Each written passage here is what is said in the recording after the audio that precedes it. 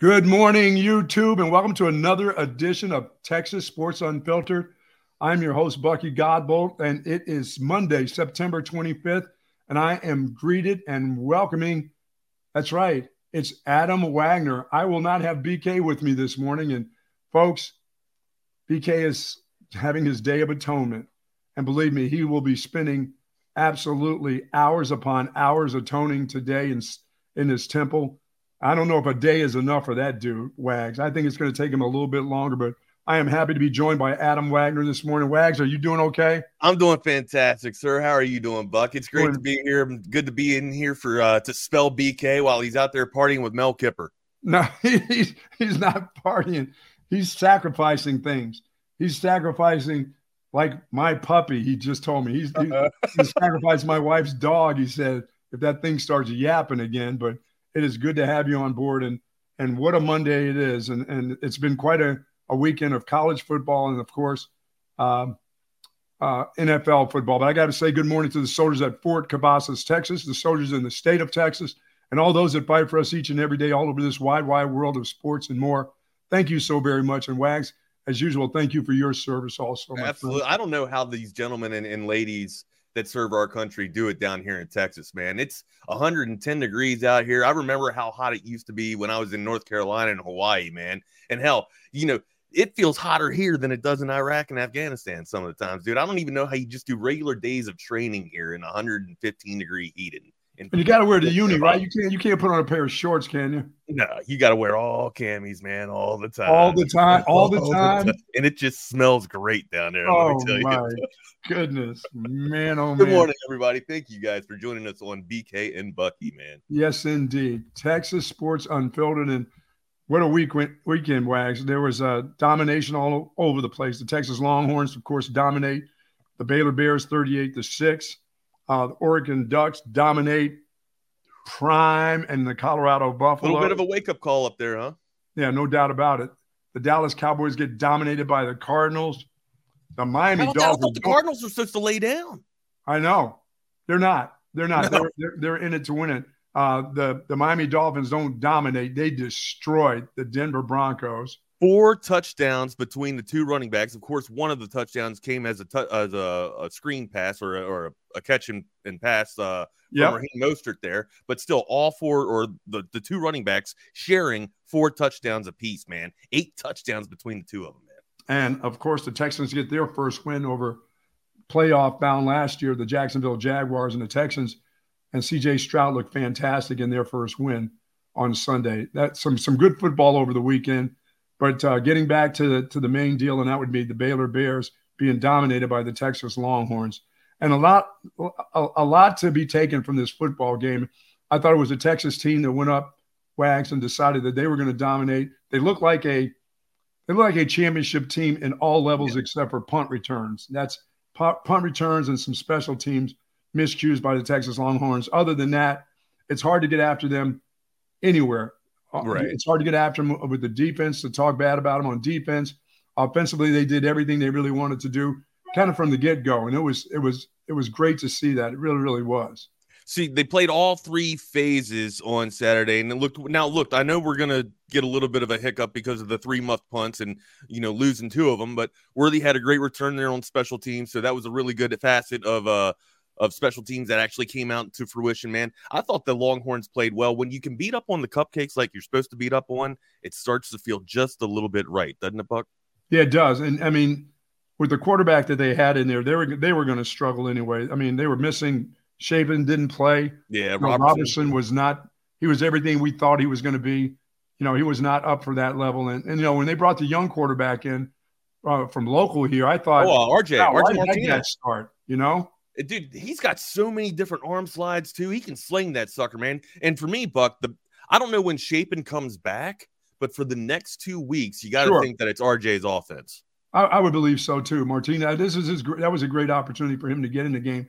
Should have gotten that game a little bit sooner. So, maybe started the second half. Maybe they thought that Robertson, just after that deep ball, he looked decent delivering that deep ball and tried to maybe go with him just a little bit more. But, I thought you had to give him the hook just a little bit earlier and bring in RJ, man. Yeah, 38-6, and how they scored 6, I'll never know. I picked in a pregame show over at the Covert out in Bee Cave. I picked Texas to win 40-9. Oh, yeah. It was, like I said, I don't even know how this group got 6. I didn't understand the spread all week long, Buck. I think it started at 13 and then went up to 14.5 and then finally 15, hit 16. 15 and 16 at kickoff, and it wasn't really even close. I mean, it was a total domination. And when you watch Quinn Ewers, 18 of 23, 293 yards of TD and a 29-yard run around the corner. That was nice. That was nice to see. I had just said in the pregame show that I thought he's even a guy who had lost a bunch of pounds, still didn't look as swift in the pocket at times. When he got a little pressured, he didn't step in. He wasn't as smooth looking, but I thought he did some things, really, really well in that football game. The slant route for a touchdown to Worthy, his foot was pointed dead at Worthy. That left foot was pointed there. It wasn't just an arm throw.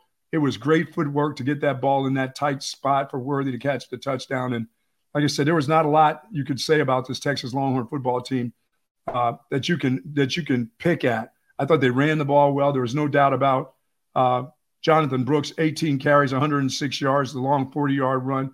This dude almost averaging 6 yards a clip. C.J. Baxter getting an opportunity to get into the football game. It was good to see. But on his very first carry, he came up limping again. I mean, He came up lame. And I'm like, dude, you can't keep coming up lame every time you touch the football. But one thing about him was I had said before the season started, there will come a time for C.J. Baxter, Wags, in the football season that he's going to take that college hit, and then he's going to understand what college football is about. He got that against Baylor. Yeah. There was a linebacker that slid off behind a defensive lineman that got him dead in the hole and stuffed him and sent him to the ground. And that was his college hit for him to understand it's no longer high school.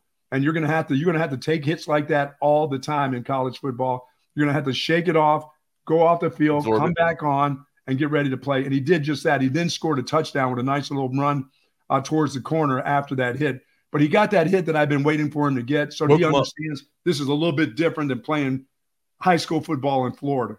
That hit finally came, and it came against the Baylor Bears, but I liked it. So do you remember – I don't remember for the life of me Bijan Robinson taking a hit like that. I always remember him slipping and sliding. You always talk about this. You rave about it, how a good running back never gets squared up for a hit. He's always able to slip out of it and take a little bit of a slide and fall forward. It seems like Bijan's done that for the past 3 years, and he's doing that at the pro level too. Yeah, I mean, you get that. Like I said, you get that eventually in the game. I don't recall what game it was, but Bijan's had his. I mean, the big guys, they all get it eventually. Ricky Williams has had his, but he delivered more blows than he took. Right. But as a freshman, he got his hit too, where somebody slid off and you're vulnerable to a hit and you just don't see it coming. And that's what happened on Saturday. C.J. Baxter got one where a linebacker slid from behind a defender and they were both in the hole, but C.J. He never saw it coming and he got stoned. He really, really did. But you know what he did? He popped up. He came back in the game and scored a touchdown. But now he understands this is how they hit. This is what they do. I mean, this was a fabulous game. This was also a game that Jatavian Sanders got an opportunity. 5 catches, I think he had for about 110, 111 yards in the game.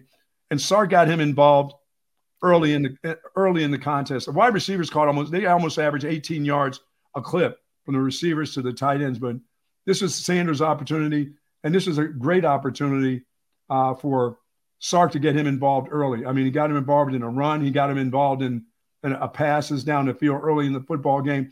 And I watched him from that point on when he caught his first pass in the game and some fantastic catches and run after the catch. But when I saw him get involved early, I watched the way he played late in the football game when it came to run blocking. He was into it. And this is how you get one of your stars involved. You don't wait till the third and fourth quarter to throw him a pass. Get him involved early. And he got involved early, and he was there late for the Horns. So this is a full-out Texas throttling. It really was. They dominated. And we saw the comment just a minute ago from Jay Ward. Definitely got to get the muffed punts under control. If that's the thing that we're taking away from this game, if we're looking for something to be really picky and petty on, and we're just pulling away that, we're in pretty decent shape, Buck. Yeah. We're not talking about how bad interior line play was or how Quinn's overthrowing and being inconsistent with his footwork. We actually talked about how great he looked. So we're looking okay, and we're beating up on the cupcakes. And that's when you start to get the really good feeling, right? Texas gets up for Alabama. We know that. But how does Texas play when they go up against an inferior opponent? You know, and especially this looked great, setting the tone for conference play going into the Big 12. I like it, Buck. Got Kansas coming up next week. We'll hear from Sark in just a little bit. But overall, what was your takeaway from the defense? Being able to come out there on the base front, still having gap assignment, not showing too much of their hand, and still looking like they were a dominant defense. Buck. I thought Jalen Ford looked fantastic in this football game. I mean, I love the way he plays the game. I mean, he's just got that natural sense of where the ball is going to be, where it's going to bounce out to. But I also thought Benda played well. Number 33 showed up an awful lot in this football game. Place. And he's not quite as flexible as Ford, but he's a physical guy. He's a big guy that can control those gaps. And I thought he did. He looked and played well, I thought.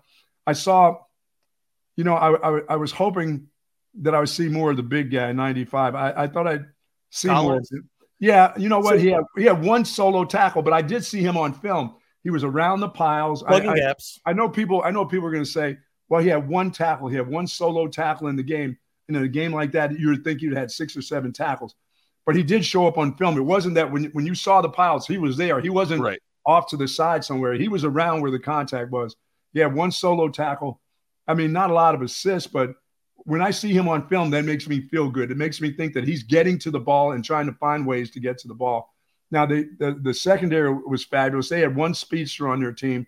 They weren't going to do anything. They weren't going to – the one long pass down the sideline. Right. Other than that, great pass, great catch. But other than that, nothing was going to happen for this group. Yeah, it really wasn't.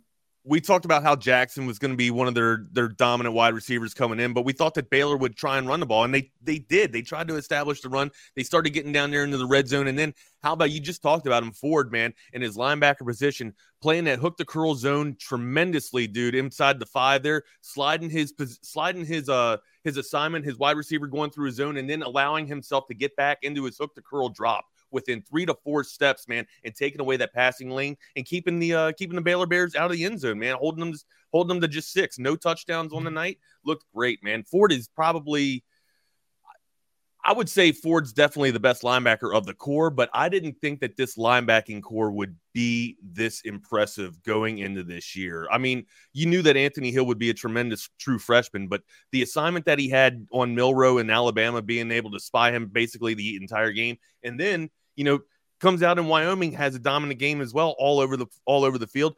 This linebacking core, Buck, I don't want to say that they're the best in the Big 12, but, man, they're making a run for it, man. They're probably top 3 at the moment. No doubt about it. You can always hit us up on the text line, 512-222-9328. Adam Wagner joining me this morning. BK will not be here. Adam will be here for an hour. And then my doctor, Doc Trey, will join me this morning. And he'll see some things in this football game maybe we've missed. But I'll say this, Wags, one thing about these guys and these punt returners, that'll lose you a championship. Yeah. It'll lose you a championship game. You got to fix that. I mean, Coach Banks has got to find a guy who can trust, and it's all about trust back there right now. They seem to trust these veteran guys, but dude, sometimes these veteran guys drop regular passes that hit them in the hands, much less a ball going end over end and sideways and all different types of ways. But you can lose a championship by muffing a bunch of punts and dropping punts. You know, Jordan, you got to do the little things right, Buck. If you don't do the little things right, you can't do the big things right. The little things always take care of the big things. That's what my coach used to say. Well, is your heart really in it? Do you really want to be back there? Does Xavier Worthy really want to be back there returning punts? Let me tell you something. They see the way he plays right there. A team that's looking to be a part of this championship. I mean, I'm worried about him when you go up to Dallas. I'm worried about him every time he goes back there. He doesn't get to the point where the ball is going to come down. He's always flying to get to a ball. Running up to it. It's like he's running up to the ball, right? Instead of just kind of cruising to a ball, yes. And guys, I'm going to tell you, you keep losing punts like this.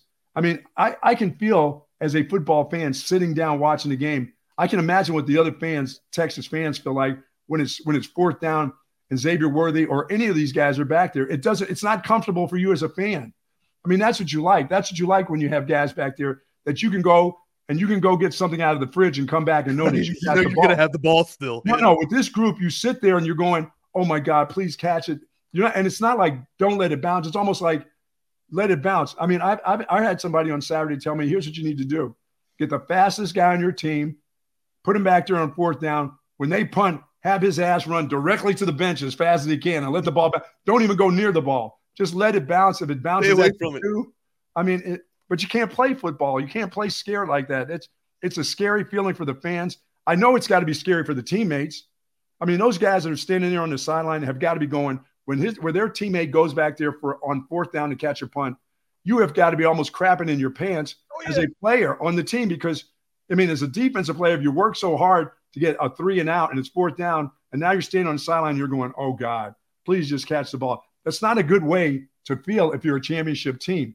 Now, the kid who caught the long pass, Cooks, I don't understand why they're not making him their punt returner. I'll spend all day long. That guy won't get to go to class if he's playing school. They won't get to go. He'll be back there catching jugs machine balls for me 8 hours a day.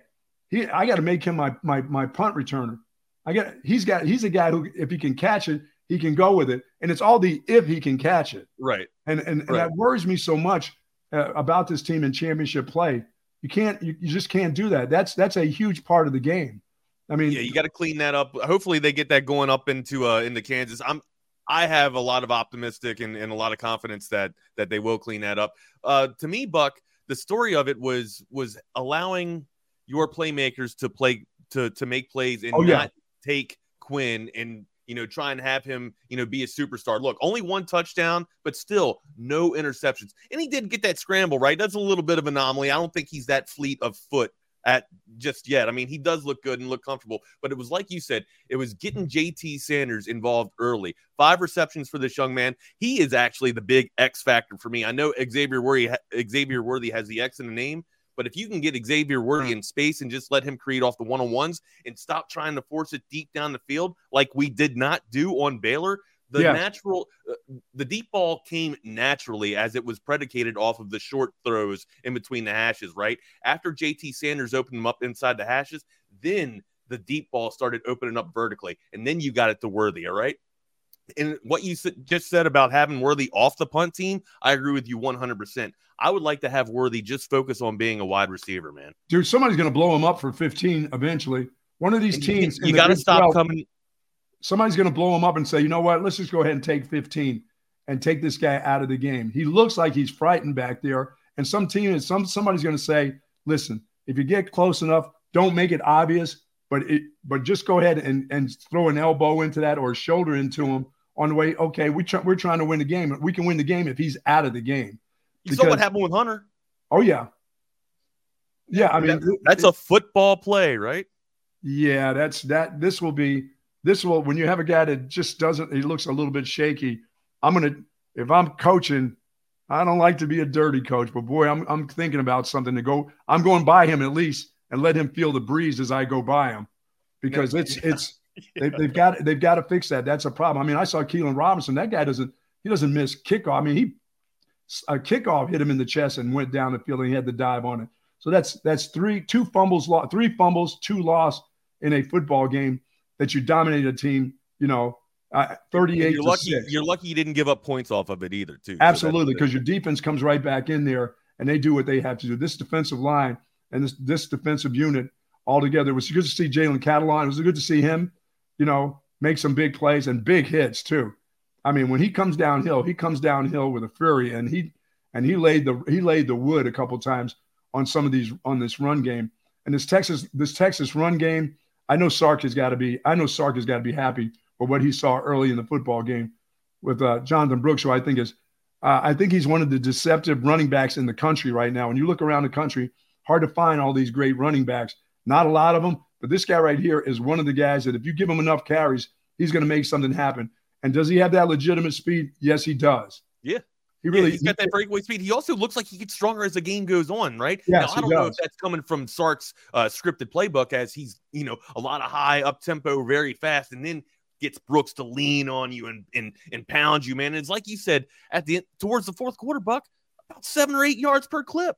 Oh yeah, he's that's the daylight, baby. Yeah, he's really getting stronger as the game goes on.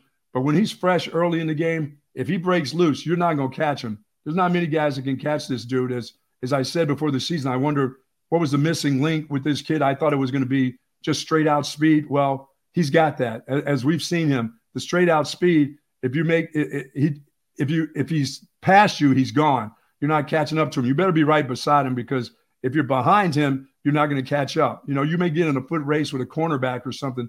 They may be able to drag him down or get stiff armed to the ground. But boy, does he have some legitimate speed. He really, really does.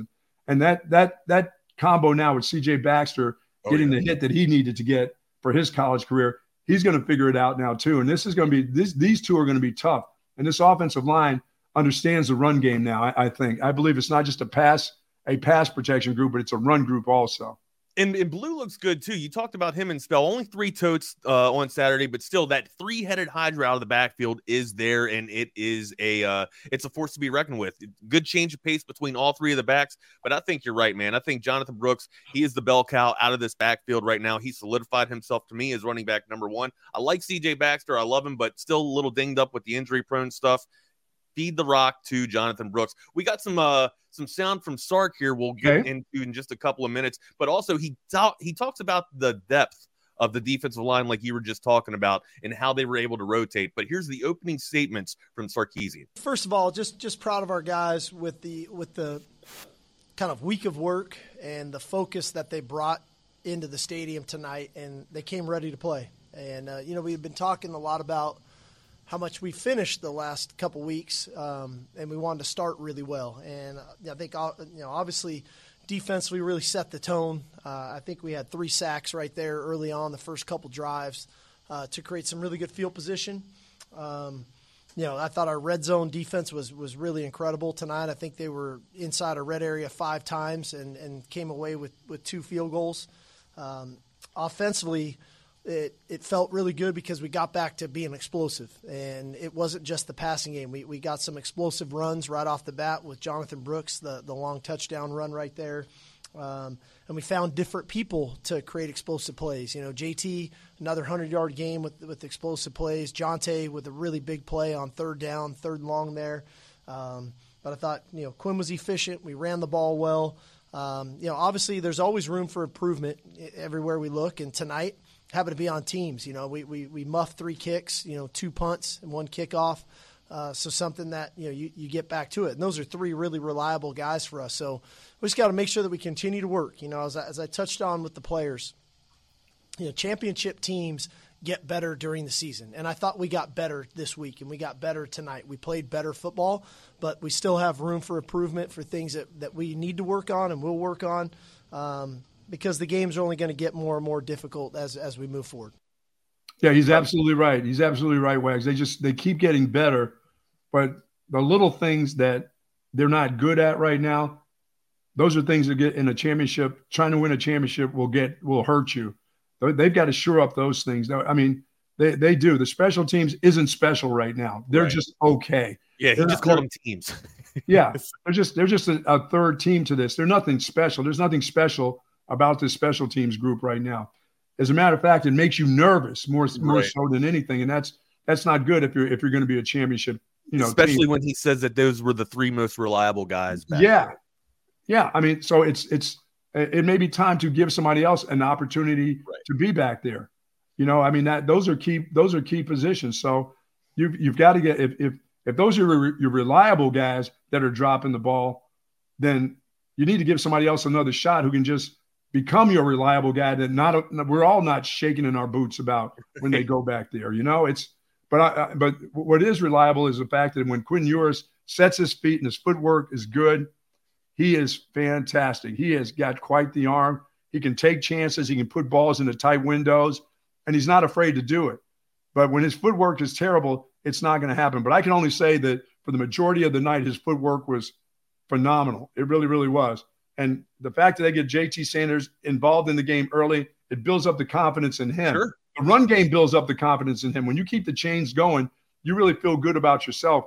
And that 29-yard run TD can't do anything but help his confidence going on from this point. It really can't. That's where I think the tail of the tape comes from for Quinn, right? Sure, he didn't blow it up and have, crazy numbers through the air. He threw 300 yards, but only 1 touchdown, right? But when he gets going on the run game, right? We saw when he got Texas's first third down conversion against Alabama. That's when he started the lit. That's when I thought he started to light Alabama up after he was able to get that, almost like you talked about with Baxter, right? Getting your college lick, you know what I mean? Yeah. Getting the lick out of the way, right? Well, maybe Quinn needs one every game, but I thought the game plan that Sarkisian had for him was fantastic. Allowed him to get into that rhythm that you were talking about, allowed him to find that consistency that we've been talking about. He looked fantastic. Again, only one touchdown through the air, but his rhythm was there all night. His footwork was there. He was stepping into his throws, and he wasn't overthrowing the little bunnies that we saw in Wyoming, right? He looked like he was there. He looked like he was poised, and it looked like a complete offensive team. Now, we'll hear from Sarkisian in just a few seconds here on how he thought the depth of his defensive line was. But again, it's like we talked about. Come out there, have JT Sanders get some dominant work in, establish him early, get the flow going, and then that allows you to open up your one-on-ones with Whittington and Worthy. It certainly does. I mean, but it also allows that kid personally to be involved. If he's one of the best players, he's one of the best players you have, not only on your offense, but on your football team, then get him involved and let him stay involved. He needs to be involved every quarter. This guy he's so good. You know, he's like, I mean, the kid from Georgia at tight end, Bowers, they get him involved from the second he puts on his uniform. And that's what has to happen with JT Sanders. You got to get him involved. And I thought they did on Saturday. And you could see that field, that how it felt throughout the football team, and especially on the offense when he was involved early. So is Bowers still the number one tight end for you? Yes, no doubt. All right. But Sanders is pretty damn nasty, right? Like people ask me. We'll see what they do from this point on. We'll see how Sark treats the kid from this point on. Will they continue to get him involved, or will the following game all of a sudden he catches two passes and you don't hear from him, at all? It's got to be a consistent thing, just like the punt returns and the punt catches have to be consistent. Got to be a spot where you're not worried about it. You know it's just going to happen, like the way this defensive line plays. I just know that they're going to be good. And I just know that guys like David Benda will get better each and every game. I'm watching David Benda kind of grow. And I'm going to tell you, he's not, Ford has the hips, the movement, the flexibility. Benda's a bigger guy, but I'm seeing he's playing to his strengths right now. He's flying to the ball, Buck. And the guy can fly to the ball, and he can move offensive linemen. When he hits, he's hitting a little bit of everybody. He's not going to get knocked off the ball by an offensive lineman. He's going to fight through a block. He's going to get to the running back. He's going to get to the wide receivers. But he goes sideline to sideline now. Like I said, he shows up all the time. And that's what I like to see guys show up in film. They don't always have to make the tackle, but I always wonder, where's that number on the ball? Yeah, where's that number 95? I don't even see him in the film. And I'm very fortunate because I get to see that on my 85-inch AV consultation big screen TV wags, which is fantastic. That's Tom McKay. And they've got everything for the entertainment systems of your dream. That means you don't have to shop for TVs and surround sounds and then the mounts and equipment needed to make it all work. Tom McKay and his staff, they'll get to your home, and they're one of the largest dealers of most television and audio brands, and they have the hottest items in stock. You don't have to wait 6 weeks to get your stuff. You don't have to wait at all, as a matter of fact. It's right there for you. And the thing about Tom is, with the smart TVs and the Sonos equipment that they have in stock, they're not going to jack up the prices on you. They're not going to hit you up hard for it. They're going to give you the best prices. You're not going to get the prices like you're going to get from Tom McKay at the big box stores. And they are the smart guys that don't make you feel stupid. Make the call today at 512-255-8678. It's audiovisual consultations. Love those folks. I sat there. Look at my paradise back there. They put my paradise together. I know you didn't do that by yourself. I did the lights. Okay, I did do the lights. I'm looking for everything else, man. I don't see any wires hanging out, because I know if you did it, there'd be wires hanging out everywhere. Everything else. Electrical tape rolled up everywhere. Nah, man. Jesse and JB Rare, as I like to call him, man. John Buster came over and did my house, man. They did great work. Tom McKay and his crew, they always do the best, man. They set the standard in audiovisual automation, that's for sure. All right, let's hear Sark on the defensive line and how depth is definitely important here for the defensive line. It's huge, and like I said, we rotated a lot of guys tonight on defense again, and that's a credit to the defensive staff of getting all those guys ready. The defensive front, most notably, but there was David Benda played well to go along with Anthony Hill, had a really good game. Derek Williams was in there, had a couple really nice third down stops. And so playing multiple people is only going to be beneficial for us, not only in game, but for the long haul. And so the fact that we can do that up front, that's huge, that our guys can be fresh when they're in there and they can make plays at critical moments. Yeah, and they make plays, Wags, just like the first team guys do. You don't take this. There's no big drop off, and you say, well, there's a little bit of a liability in the game now. No. They walk into the games and they're confident. Their confidence in their training, and they get right after it. And that's what I love, because you know what they do? They treat these as opportunities. Oh yeah. You know what I'm saying? It's an opportunity. Yeah, windows of opportunity to play. Get some PT buckets, we like to say. Absolutely. Give me an opportunity, and I'll show you what I can do. And I saw David Benda doing just that. I saw Williams doing that in the game. It was great to see Catalan with some of the big hits that he did. That secondary is fantastic. Very seldom are you going to get behind those guys right now. And by the way, it's hard for a quarterback to stand back in the pocket. It's hard. There's not many 5-step drops by anybody right now against this Texas defensive line. There's pressure in the quarterback's face. They're going to make you redirect your throws. I mean, this is what championship play is all about. I think the start to a championship started off on a good foot on Saturday. It really, really did. They took the crowd right out of the game. They really did. The 3 and out is, letting Baylor have the ball and then, answering right there with a 3 and out. I wish they would have been able to plug it, into the end zone after that 3 and out, but still, Buck, setting the tone on the defense, like you just said. What else did you like from the defensive line? I know we didn't see Collins too much on the stat sheet, but we've raved about these linebackers being able to scrape and fill and tackle freely. You don't do that without your defensive linemen like Sweat and Collins and company being able to absorb and take up the offensive line and allow the linebackers to scrape freely and make the tackle. Yeah, and that kid Anthony Hill is just a monster running guys down.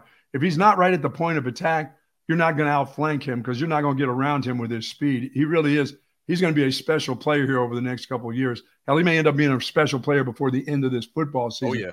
And as you said with Collins, it's just I wanted to see him show up, and I saw him show up a lot. And that's why I was surprised he only had 1 tackle in the game. Seemed like he was around an awful lot. Yeah, plugging holes though, right? Forcing rerouted, runs from the running back when the hole's getting stuffed up and clogged up in the middle there, forcing stuff to the outside, and then allowing linebackers to make the scrape and tackle there. I thought Collins played well. Of course, he doesn't wow me as one of those players that's just going to dominate like an Aaron Donald does, but he will be able to plug up and do some gap assignment stuff, like maybe a Tony Saragusa or something like that. Right, you need him to do the basic things, the fundamental things, right? Because it just we've been waiting for years to see it. So, like, to me, I thought he showed up a lot. He showed up enough for me to know he's making some progress in what he's doing, and he's not going to start to disappear on you. He's going to start to play really, really well for you, and that's what you're going to need from this point on. Because Kansas is a different animal than what you saw at Baylor. Yeah. Baylor was awful. That was awful football. And when you don't have a leader at the quarterback position, and you're searching and guys are hurt, and you're bringing in the second, the third string, and now you got to, now you're going to probably be looking at a kid that is transferring, a local kid that's transferring. He's going to get in there as a sophomore. They're going to have to do a lot of different things to win games at Baylor right now. I mean, that group right there, that was sad. That really was. I mean, we thought they were. We thought they'd get dominated, and they did. We just weren't sure. I mean, Texas fans are never sure what happens.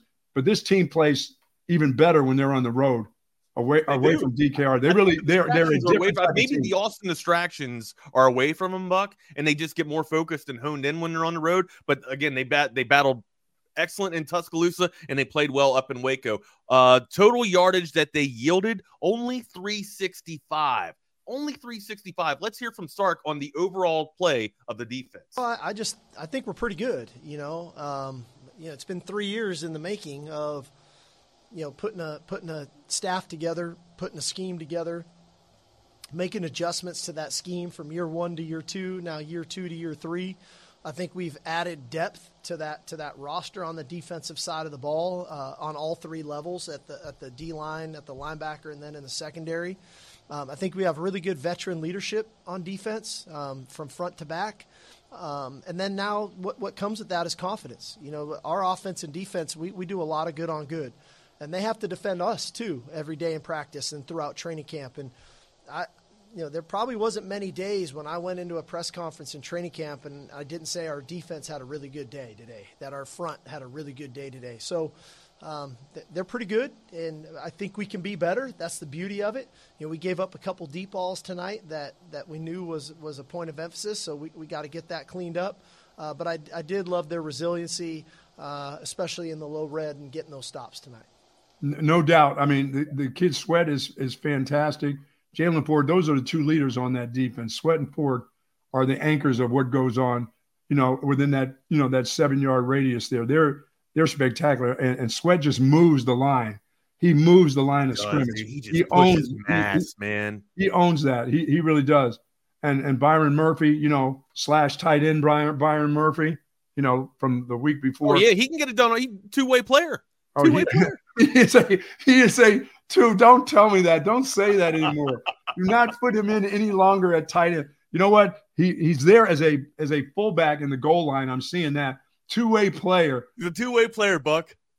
Just Go like find Hunter. somebody on offense, will Just you? like Hunter.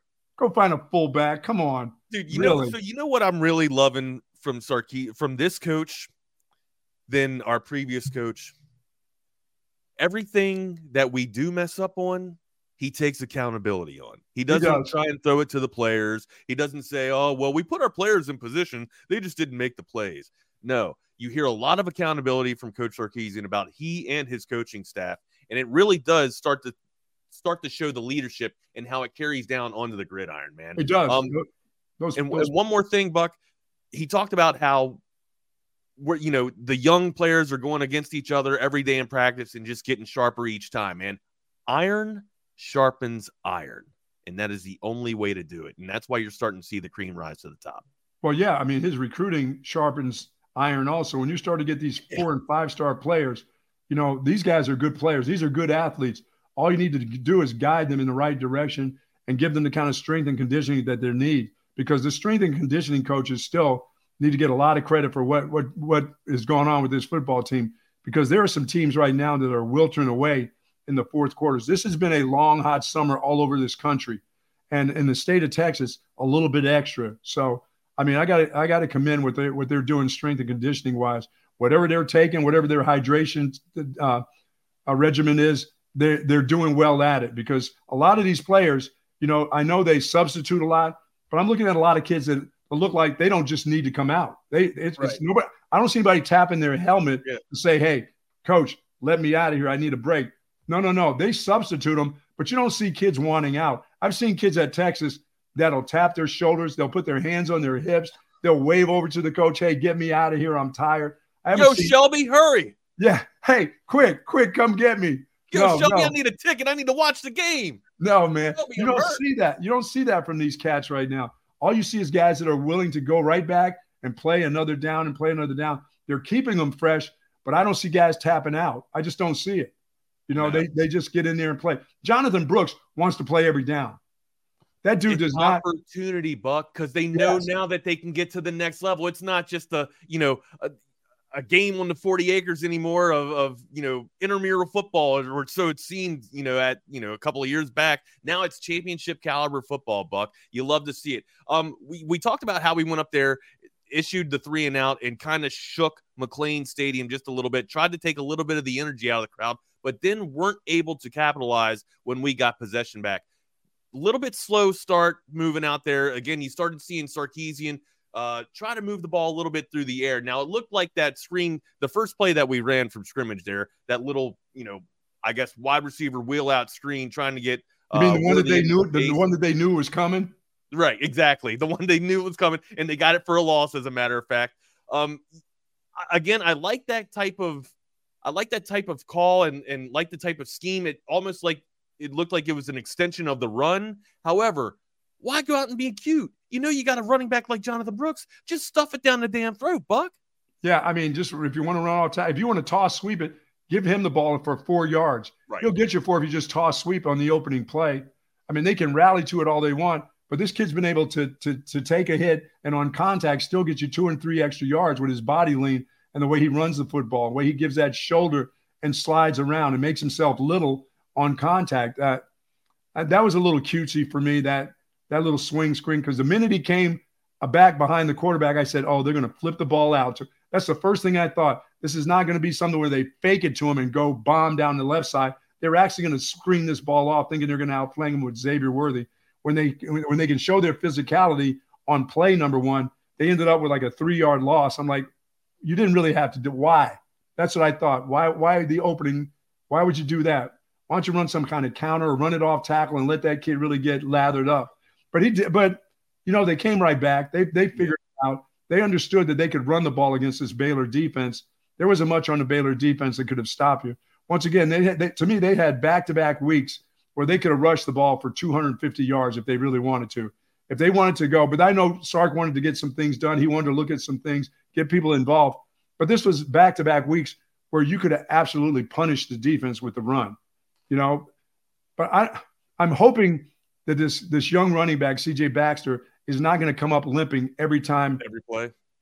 Every time he gets hit. I'm just hoping that the hit he took is now, indoctrinated him into college football. Sure. The big hit he took, they're not going to get much hit. You're not going to get hit like that every down, but that's just a part of football. That's how you get hit as a running back. So you're going to have the ability to take that hit, get up, go back to the huddle, not tap your helmet, shake it off, not come out, shake it off, and let's go again. I'll take the ball again. Let's see if you can do that to me a second time. That's just a matter of experience. And every running back that comes from high school into college, they have that one experience during the course of a game that turns them into a mature running back. He's had his in game 4. So I expect him now not to come up limping, but I expect him to start to dish out that kind of punishment now. He's awake to it now. You have to get awake. Yep. You have to wake up to that. It takes one lick. That's all. It's not 3 or 4 licks. It's that one lick in college football as a running back that you take and you shake your head and go, oh, so this is how it's going to be. Well, yes, son, this is how it's going to be. Yep. So exactly. You got on the right bus. Yeah. Now it's time for you to start dishing out that punishment to those guys over there. This is not for you to continue to take. It's your turn to start getting your body lean the right way. It's your turn to start having your eyes on it and your head on a swivel for, okay, this guy looks like he may slide off of this defensive lineman and be right in the hole. So I'm going to punish him. If he slides off somebody, he's not going to have a chance to set his feet. I'm about to deliver into him for about an extra 3 or 4. And that's what Jonathan Brooks does. He delivers. He finishes runs, Buck. He does. He delivers the blow instead of absorbs them. Yeah, and his speed and his delivery. And, Jaden Blue has that kind of – he just doesn't have that kind of weight in his ass right now. Yeah, he needs to get a little bit heavier in the ass. But he does have that – but he has that velocity that he can deliver that punch if he's willing to. But he's more of a shake and bake kind of guy that he's going to spend more time trying to figure out how I protect the ball when this hit comes than me delivering the punishment. But he's got the velocity to deliver that. But in his mind, he's got to know, he knows, okay, when contact comes, I better start two-handing curl this up, yep. so I can get another opportunity to play again. And absolutely. You talked about it. It said, you talked about how Buck or how Sarkisian wanted to come out here and then he had, a plan of attack. Wanted to get people involved early. The emphasis on JT Sanders involved early. Here's Sarkisian on that. We don't think like that. It wasn't something predicated off the week before. Every game plan, every game takes on a life of its own. And, we call plays, and a lot of times the defense kind of dictates where the ball's going to go if the quarterback reads it properly. And the ball went his way today. Gunner, obviously at tight end as well. Both those guys made some nice plays for us. But the beauty of our group right now, I think they love the fact that multiple people are making plays. I think they loved it that Jonte made a really big play down the middle, and that Gunner made some plays, and that Jonathan's running the way he is. But then Cedric came in and did his thing, and then Jaden Blue came in at the end and did his thing, and then A.D. Mitchell had some big plays early on, and so the ball's getting spread around. Next week, I don't know who will end up being what you want to call the featured guy. What I do know is we have a guy or two on our team, Xavier most notably, garners a lot of attention. And when that happens, the other guys got to make those plays, right? And the quarterback's got to find those guys predicated off the coverage. And I think that we're doing that well. I'll say this. If JT Sanders doesn't become of your game plan next week against Kansas, you're not going to win the game. You're not. So you can say it happens game to game. No, you got to make it an emphasis that you can't let them take away one of your primary weapons. And he's one of your primary weapons. You can't then on Monday tell us that, oh, they took away JT Sanders. Oh, no. You can't let them take him away. You have too many toys anyways, right? In the toy box. But, why – and I know what I've been giving a lot of praise to Sark, but you're talking about features. I don't know if we're going to feature this toy in this game, in this plan of attack. Why are you still figuring out your toys and how you're going to feature them? You should know this by now. Hell, it's week 4. We're past week 4, man. We should be knowing what our toys can do. Quinn should know what happens. All right, if I get stacked, or if I get, bracketed with JT Sanders here, I got a one-on-one with Worthy. And oh my God, if Worthy's, locked up and dialed up, I got this guy named Jordan Whittington. There's so many toys on this team, Buck. Yeah, A.D. Mitchell he caught some really nice balls to really keep them going, keep drives alive. Yeah. He's a consistent guy with consistent hands. So I now I kind of know why Quinn Ewers looks at him an awful lot, because I think he believes he's got the most consistent hands right now on the team. So he goes to him a lot in those crucial moments. He'll throw the ball down low. He thinks he'll go down there and get it. It's just working right now. But you can't let them take away Sanders. You can't talk about, it goes by the game. No, it goes by you and your play calling to not let that happen. You can't let that happen. That guy's too valuable a player, because you need him throughout the game. You don't need him just for the first quarter because you want to get him going early. No, you want to get him going early so he's involved late. And as I said, he was a fantastic blocker late in the football game and in times when they needed to run the ball. He was just not an innocent bystander just holding on to the end of the line. He blocked. He was an aggressive blocker, and he hasn't been like that because he hadn't been involved in the game plan, it doesn't seem. So if you think that it goes by the game, coach, that's nice coach speak, but you can't let that happen. You got to dictate to the defense what's going to happen in the game. You have to dictate exactly. You have to set the tone, Buck. You can't allow the defense to set the tone for you and then you react. You have to come out there with the game plan and establish dominance like you did. He talked about a little bit about the success he had in the first half. What did you like about the Longhorns in the first half? Again, remember, we started with that first stanza, a little bit of a drought, but then it started to come on, and then you started to see the dominance actually take over on the gridiron. Well, I think they attacked the perimeter pretty nice in the throwing game. Everything wasn't down the middle of the field. It was outside. As I said, A.D. Mitchell caught balls outside. I like passes where you can throw some hitches every once in a while. It doesn't have to be over the shoulders every time, some long pass down the sideline. It can be a 12-yard hitch. You can get into some of the seams and throw the balls. And I think they're doing that now. They're spreading the ball out. The teams better start playing them for guys running, when they've got two receivers to one side and teams are playing them in zone, that Quinn Ewers will throw the ball to the hitch guy, to the 8-yard hitch guy, and not try to get it over the top. But when Cooks came in the game, when Cookie came into the game and they decided to throw long, he just outran guys. That speed right there, that is speed that you can't be. That's not taught, Buck. That's natural. No, that's just speed. That's just natural. He just went by that dude and caught that ball and caught it in stride. The ball was thrown well. Once again, Quinn Ewers had his feet set. It wasn't just a fallback throw. It wasn't just a fadeaway jump shot. It was a ball that he stepped into. And like I said, when you go back and watch that film, where a lot of people will go back, he probably was in the 90th percentile of having his feet set for the first time this season. Somebody's been on his ass about his footwork and they're continuing on him, whether it's during the game or at practice or bringing out the little pad and showing him at practice. You just threw this ball. Here it is on film. Your feet weren't set. Set your feet. Set your feet. Set your feet. Put that left foot in the direction where that ball is going.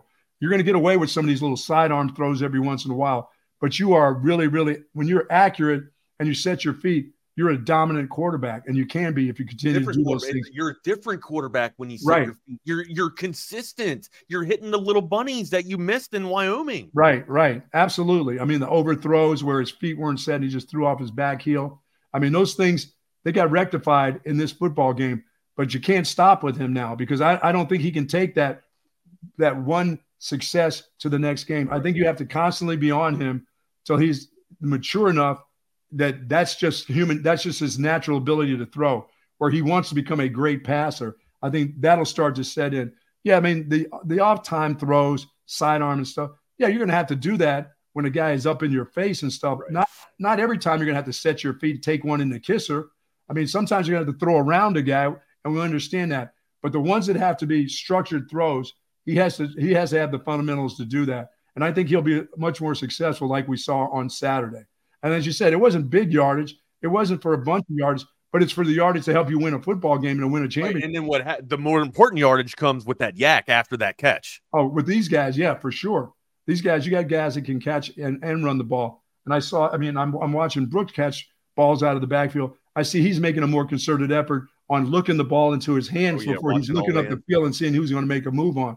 Some of the little things that you've got, they're starting to do. Some of the little things that you haven't seen them do. You know, when Brooks was catching, when he's missing those little swing screens, when he was looking up the field before he made the catch, he's now looking the ball into his hands first. You still got time to make that move. You're a good enough athlete that you can get that done. That's what I'd like to see Jaden Blue. That's what I'd like to see him on these little swing screens and get him out there in the open field and make those cuts and then protect the football. Him running between the tackles, I know he's got the footwork to do it, but I'm not quite sure he's that type of guy because he doesn't have a lot of lead in his ass right now to be that guy, you know? Not yet. Double rats. Get him on double rats out there. Oh, yeah, but I know what they did well in the first half. CJ Baxter has that. He's got that thumping ability inside, and all he needed was that hit. He's going to be a thumper inside, and he's not going to be a guy who always wants to bounce outside because as a high school player, when you're that good in high school / all of them, including Ricky Williams, you always thought that you had the ability to outrun the corner. Oh, yeah. You always thought you could get to the outside, but in college football, dude, a hard 4 is hard to come by. So sometimes you're going to have to take those hard 4, and anybody would love you if you had a hard 4-yard run every time. Then there's nothing wrong every with 3 plays, that's a first down.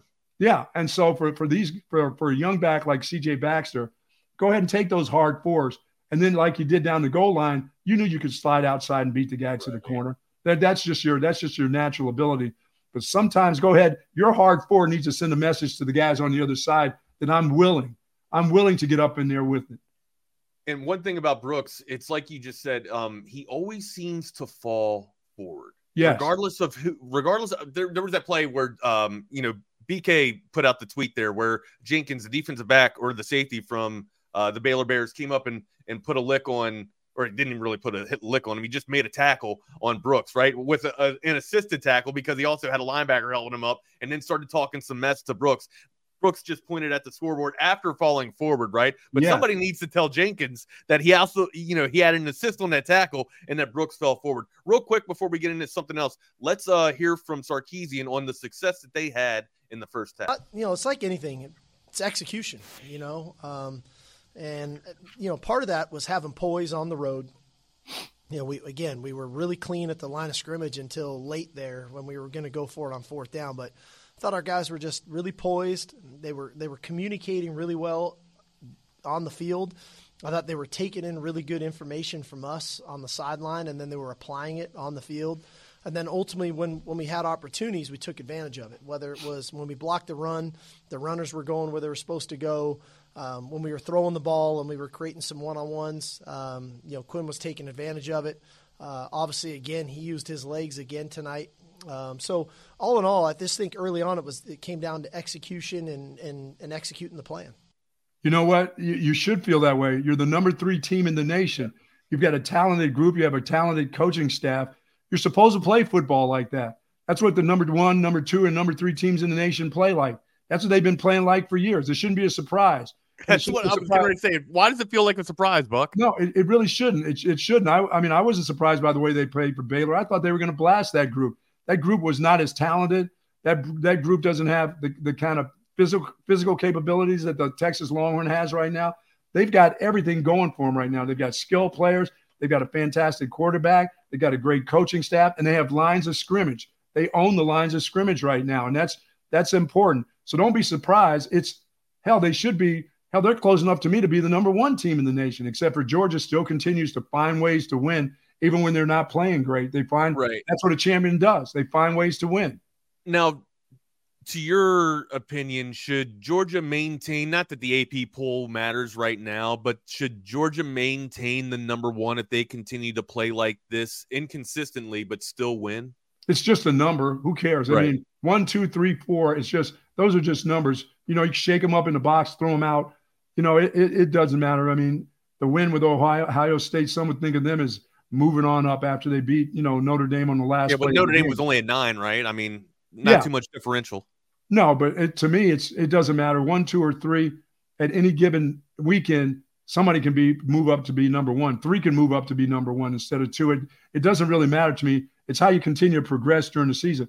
And I'm not gonna just poo-poo what the Georgia Bulldogs have done over the last 2 years and say, okay, they keep winning, but they don't look good. Let's pull them out of number one. They're still the number one team, so somebody dethrones them. And by the way, nobody's done that in 2 years. They don't lose. They find ways to win, and that's what you do when you're number one. Good teams do. Good teams find a way to win. When they play bad, good teams find a way to win and still come out with a victory. That's what Texas has to continue to do. You can win them by 1. You can win the remainder of your games by 1. You'll win a national championship. That's it. You win every game from this point on by 1, including the national championship game. You're a national champion. And first of all, you got to continue to win the Big 12 and get to the Big 12 championship game. And this is a team that it is now. I mean, now folks are starting to think about the national picture with this team. Yeah. My deal is still, you've got a couple games you have to play. You have to prepare for. Kansas is going to be better than Baylor. Guess what? Oklahoma is going to be better than Kansas. So the games aren't going to get easier now. You've had your easy games. Alabama was your easy games. That's right. Going to Tuscaloosa and beating that group was one of the easier games that you'll have to play. So now how do you handle the success? You keep getting better every week because the games will get tougher. As I said, Kansas will be better than Baylor. Kansas right now is better than what Alabama plays like. The following week, Oklahoma will be better than Kansas. Yeah. So take them as they come, win them by 1, win them by 3, just win them. Just find ways as a champion to win the games. And some of the little things that are happening to you, you just fix.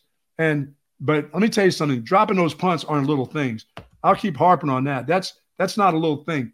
That has to be fixed. That's not something that, we'll fix it game number 7. We'll be better at it in game number 7. You'll lose by game number 7 if you put it on the ground and give it to the other team. Kansas will take those away and work those to their favor for points for them off of a turnover. Yes, 100%. So those aren't little things. So fix the things that I say that are little things. They're not little things right now. Those things can get you beat. They can lose you that can lose you a championship up in Dallas 100%. By those things happening to you. But they're doing some of the other little things like finishing runs.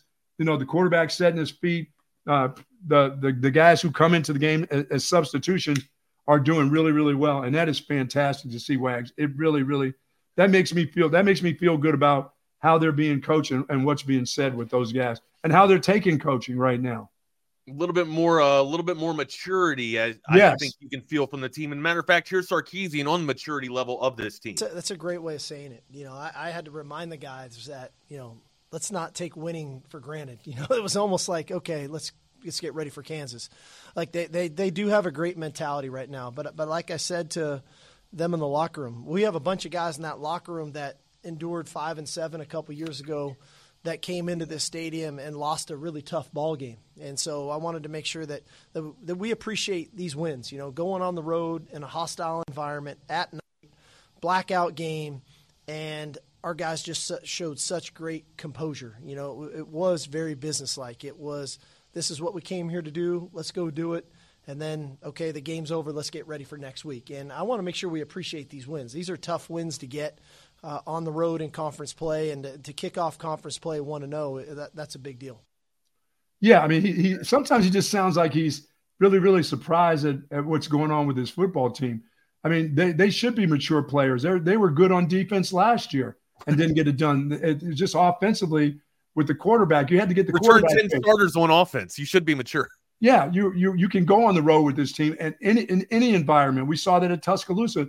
It should never, going to Waco should have never been frightful.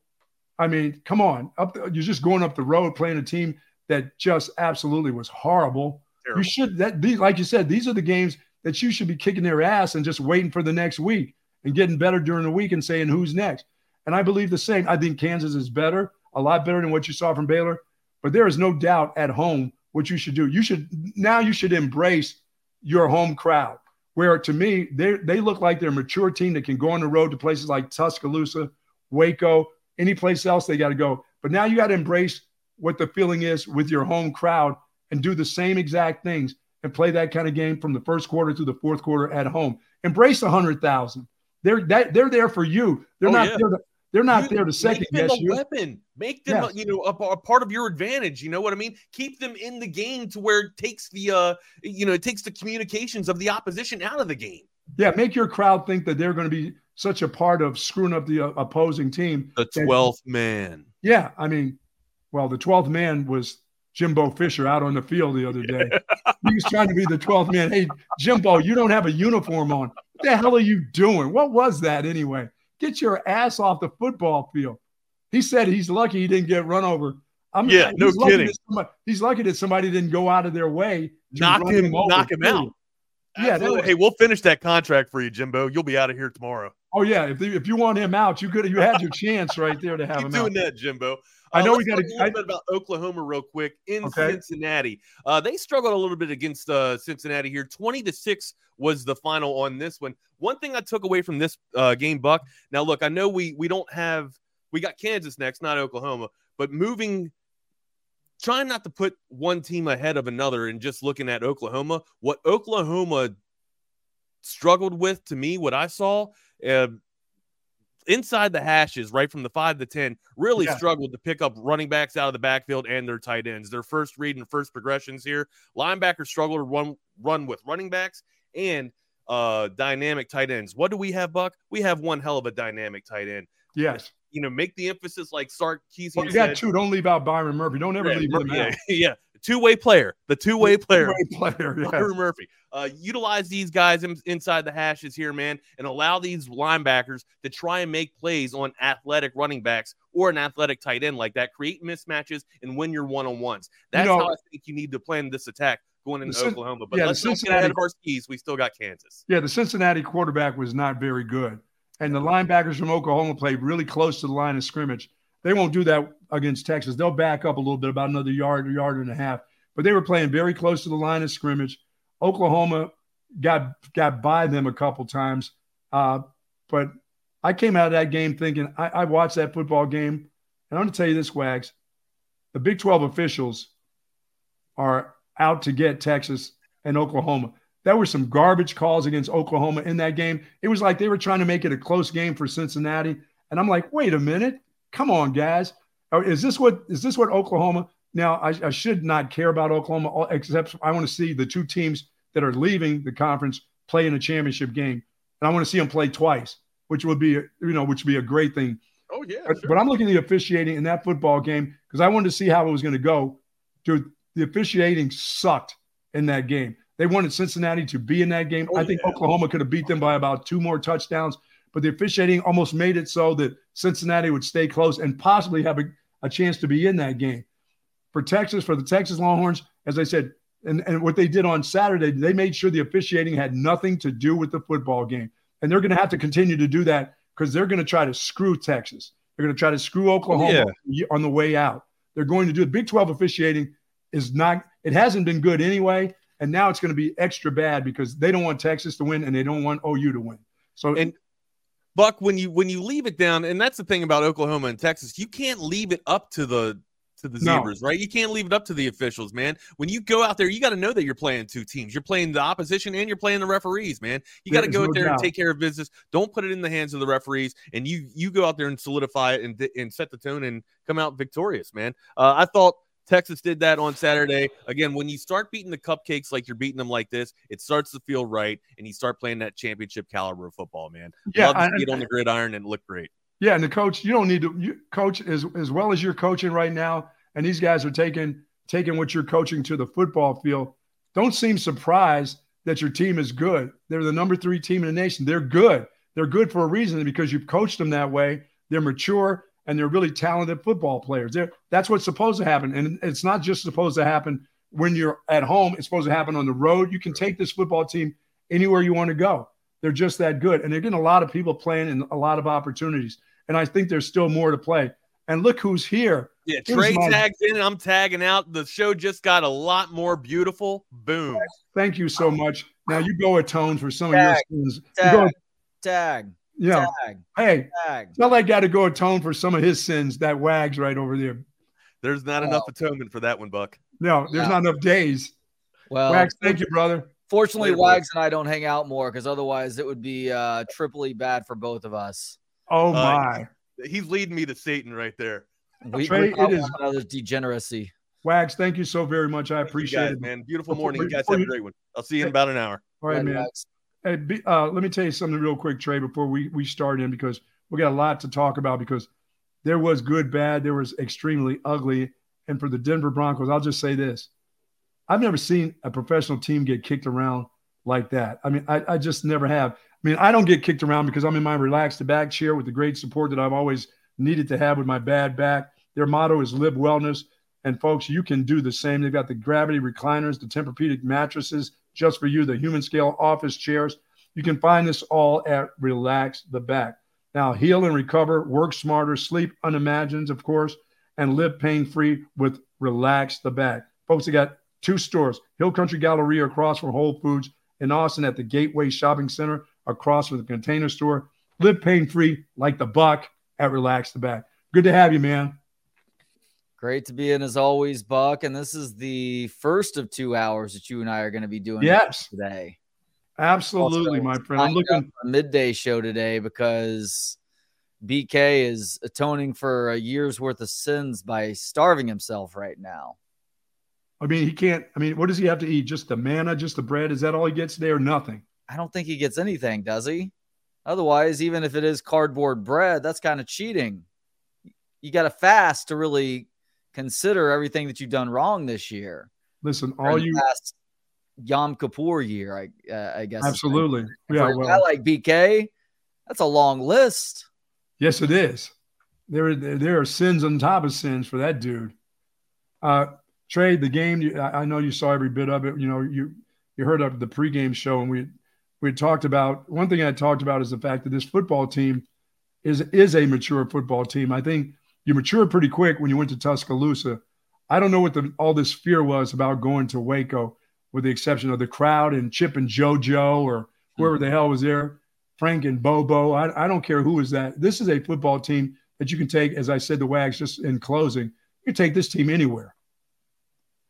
You're right about that. Obviously, Tuscaloosa proved that, even if Alabama is a little bit down this year. But I think Baylor has some things working against them right now, notably just how big of a drop-off there was at quarterback whenever Blake Shapen went down. Yes. Especially with the younger guy from Lubbock, originally played the last couple of years at Mississippi State, being as hobbled as he was. And his ability to pick up yardage with his legs is one of the few things that he possesses, as well as a decent ball down the field too. But, it's why they have to play the games before you make that game week prediction. This was a game that I had circled back in July and August as a potential trap game for Texas. Yes. Because it is in Waco, you didn't know how the officials would respond. Well, it was a fairly evenly called game, and Texas did exactly what we needed them to, and that is just completely kick Baylor's butt in every aspect except special teams. And that, of course, includes an offense really getting it going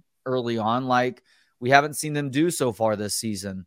Part of that was them running the ball a little bit more early on. Jonathan Brooks, what a godsend he is to have this guy following up Bijan Robinson and Roschon Johnson as that next potential great Texas running back.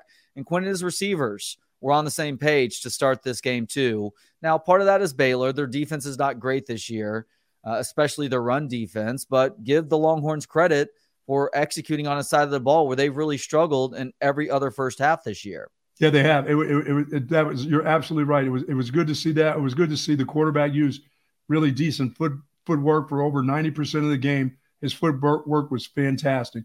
Some of the throws, the dart throw, the touchdown he threw to Xavier Worthy, left foot pointed right at the target, took the step into the throw. I mean, he didn't have to throw it very hard because he's got a really nice arm. But when his footwork is good, he's good. And it was. And the 29-yard run, I thought, really, really lifted him. It made him feel confident. And as I said, it's not always about the throws. It's not about you as the quarterback making big plays. It's the way the chains continue to move. It's the running backs getting a first down, you feeling confident about your football team. I mean, you control what's going on as the quarterback. But when guys are running the way they're running, when your footwork is good, and then you take off for 29 yards and you score, that helps in every aspect of your game as a quarterback. Yeah, it most certainly does. And I love seeing Jonte Cook catching a ball down the field too. We were all clamoring for a little bit more of some of those non-first three receivers this year. Yep. Get the occasional shot. I'm not saying that Isaiah Neyor or Jonte Cook should be starting ahead of A.D. Mitchell or Xavier Worthy or Jordan Whittington. But it's good to see those guys, or at least one of those guys, get a shot.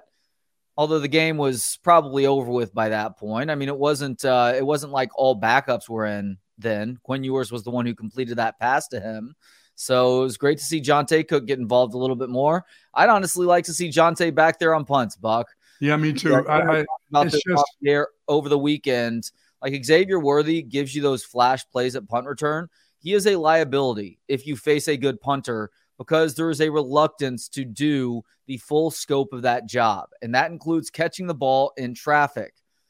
And unfortunately, with the lack of sure-handedness that he exhibits at times, it will negate any positive play he has if he is turning the ball over as quickly as he did on Saturday and then flipping the field for the opposition. You can get away with that versus Baylor. You cannot get away with that versus Kansas team. And then I don't know why Jordan Whittington was back there after that. Jordan has had issues with drops this year too. So maybe they used two punt returners on that.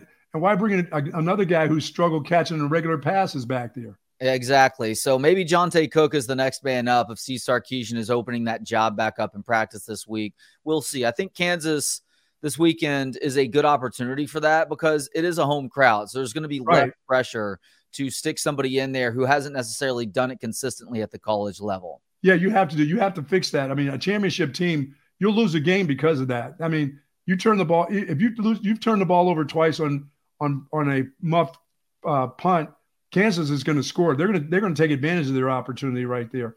They're not going to be like Baylor. Baylor, how they scored 6, I'll never know. You know, I mean, it's just amazing that at this level. I mean, I know they have, when they start to have faith in certain guys, when they say they have faith, that plays scared to me. When you're worried about bringing another guy in there to return your punts, what if he doesn't struggle? What if he's that guy that truly make a difference? I think Cook's that guy who can make a difference, catching that ball, getting to the football, catching it in the crowd, and just, he doesn't have to run it. He just got to catch it. Yeah, completely agreed with that. As far as the refs on Saturday are concerned, Jake says that was a weak PI on Taff in the end zone.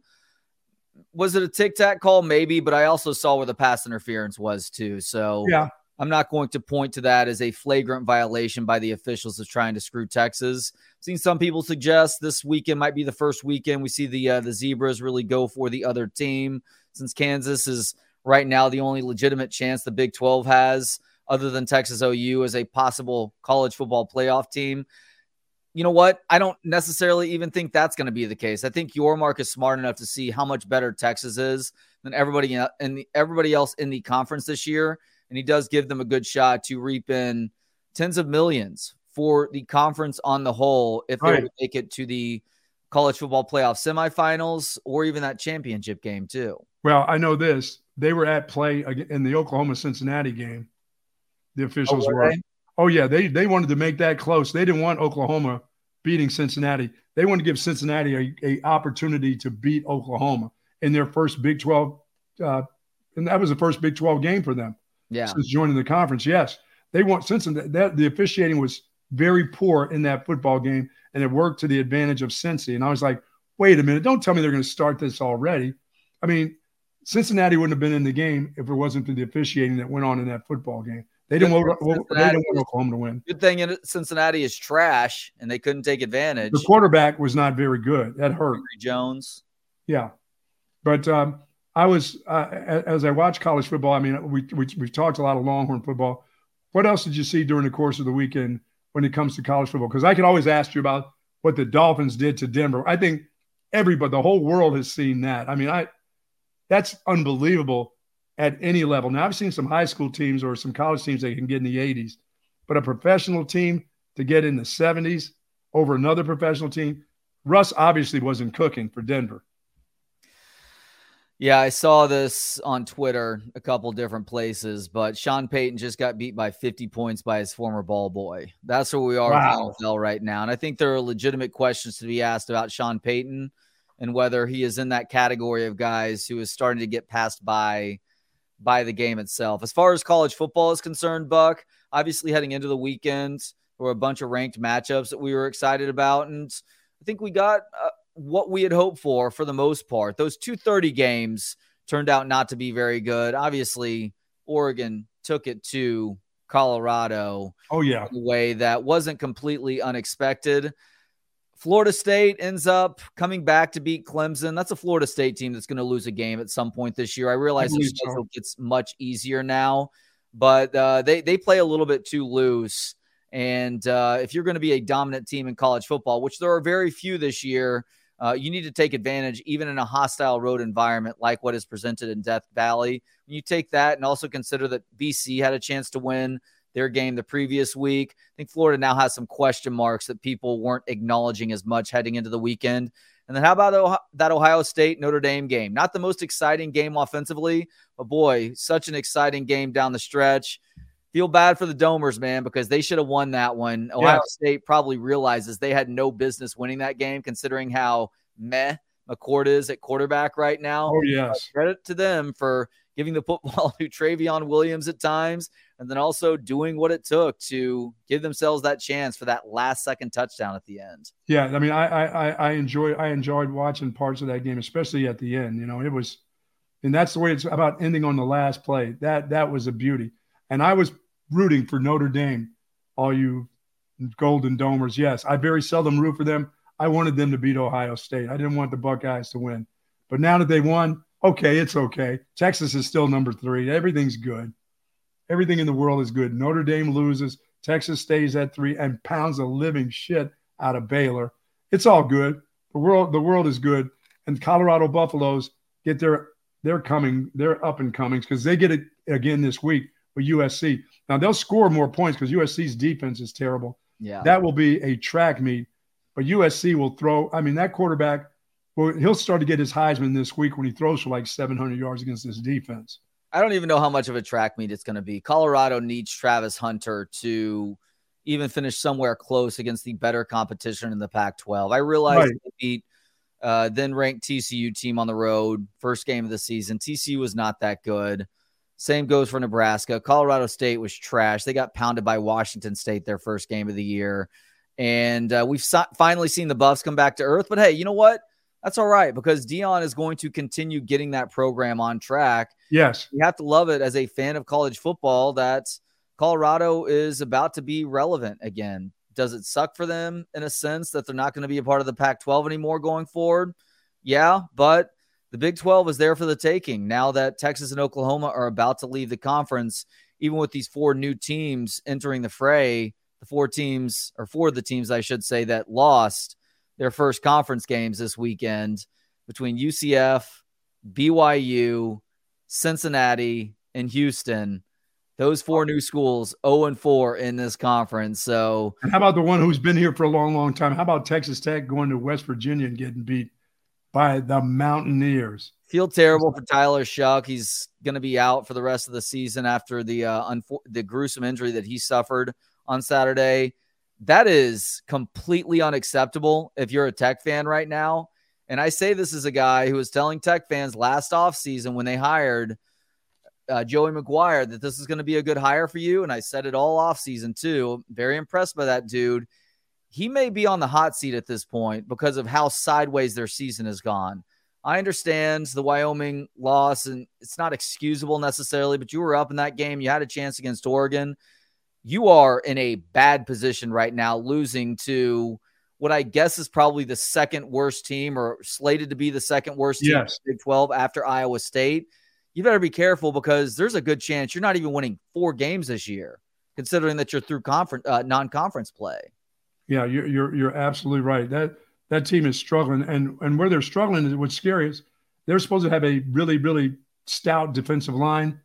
That it's not looking that way. That was supposed to be their bread and butter. Yeah, I mean, I figured they were going to be through 3 or 4 quarterbacks. They are every year. Something's just up with them where they lose quarterbacks, and that was, like you said, that was a shame for the kid. But I expected them by midseason be in about their 3rd quarterback. Just seems to happen to them all the time. And it really does. And credit to Kansas too, by the way, the Longhorns' upcoming opponent. That was not a gimme win for a BYU team that has proven themselves to be very competitive through the first 3 weeks of the season. And that was a close game early, but Kansas did what they need to really pull away in that one. in the end. And the Longhorns now, Buck, are about to embark on their toughest 2-game stretch of the season. No doubt. Without question. And you're fortunate, I guess, that Kansas is a home game. That should help out. But I feel like this is going to end up being a shootout on Saturday. This is the first time that we're really going to see this defense tested, and they're going to fail at times. And that's not to fault them necessarily, but it goes to show just how good this Kansas offense is. It is the most innovative offense in college football right now, in my opinion. And Daniels is one of the top signal callers in this conference and across college football too. They're really good at running back. They have good skill guys on the outside as well. So Kansas is going to figure out a way to put some points on the board. It's up to that Longhorn offense to do what they did Saturday night in Waco, and that's not sleepwalk through the first half of this game. Yeah, and I'll say this. I would expect, from what I'm seeing of this Texas defense, especially at the linebacker position, David Benda's getting a little bit better every week. He really is. He was everywhere on Saturday, and he doesn't remind me of a guy until Saturday when I saw him. He was sideline to sideline player. Generally, he's a guy who can, stuff in the middle because he's big and physical. He doesn't have that great hip flexibility like Ford does. He just doesn't have that flexibility. But I saw him go sideline to sideline and make plays over the top of guys and be a part. He was around the ball an awful lot Saturday. Yeah, they're not a great team, but to see him show up in film is good. That's good to see. And each and every week he's getting better. And that's a good thing for Texas inside. So I'm not expecting teams to gut the Texas Longhorns like Wyoming did in the first couple drives. I expect those guys to be stout in the middle against Kansas at home. I got to believe the fans will be – this will be at a fever pitch against a Kansas team that I think the fans, not only the players realize and then the coaches, but I think the fans realize what Kansas can do to you if you let them, if you let them really get chunk yards on offense, especially in the running game, how they can control the clock. But this is a game that I think Texas can control the football. It doesn't have to be monster plays, but I think they can methodically go up and down the field. I know they love their big plays. Now, you can have your big plays if you go off tackle and Jonathan Brooks makes a couple guys miss and his speed takes it, but you don't need to spend all day throwing the ball down the field. You don't, because you don't want to give them the ball. You want to limit their touches on offense this week. Yeah, I think that's a great point. Controlling the clock is going to be a good idea. And I know that Sark likes to operate with a little bit of tempo at times because it helps get Quinn Ewers into a rhythm. You should be mindful of that also, which maybe makes him more likely to hand the football off early in drives or early in the game, like what we saw with the Baylor matchup. And it wasn't like they were running it on every first down, but they were mixing in the run a little bit more on first and second down. And I think that benefited this offense on the whole. Yeah. Listen, Trey, while we got a chance, you got to tell them about the great furniture over at Great Blue Heron. You got to let folks know about that furniture. I've seen their furniture before, and I'm an old-fashioned Western leather guy, the stuff that lasts for like 500 years, and they've got a bunch of that, don't they? Well, you got to give me a chance to pull up my talking points here, Buck. Okay. Well, your talking points should be it's quality furniture that lasts for decades, my friend. This stuff is not going to go away. I love the furniture. I love it whether it's cowhide, whether it's the fabric. They have great furniture, as I said, that lasts, and it's classic stuff. It's that classic Western that a lot of folks around here just love. Yeah, it's a custom leather furniture company that started in 1991. They focus on heavy leathers, hides, and fabrics ranging from traditional Western to modern farmhouses. The stuff is gorgeous. It's also the highest quality furniture you can find.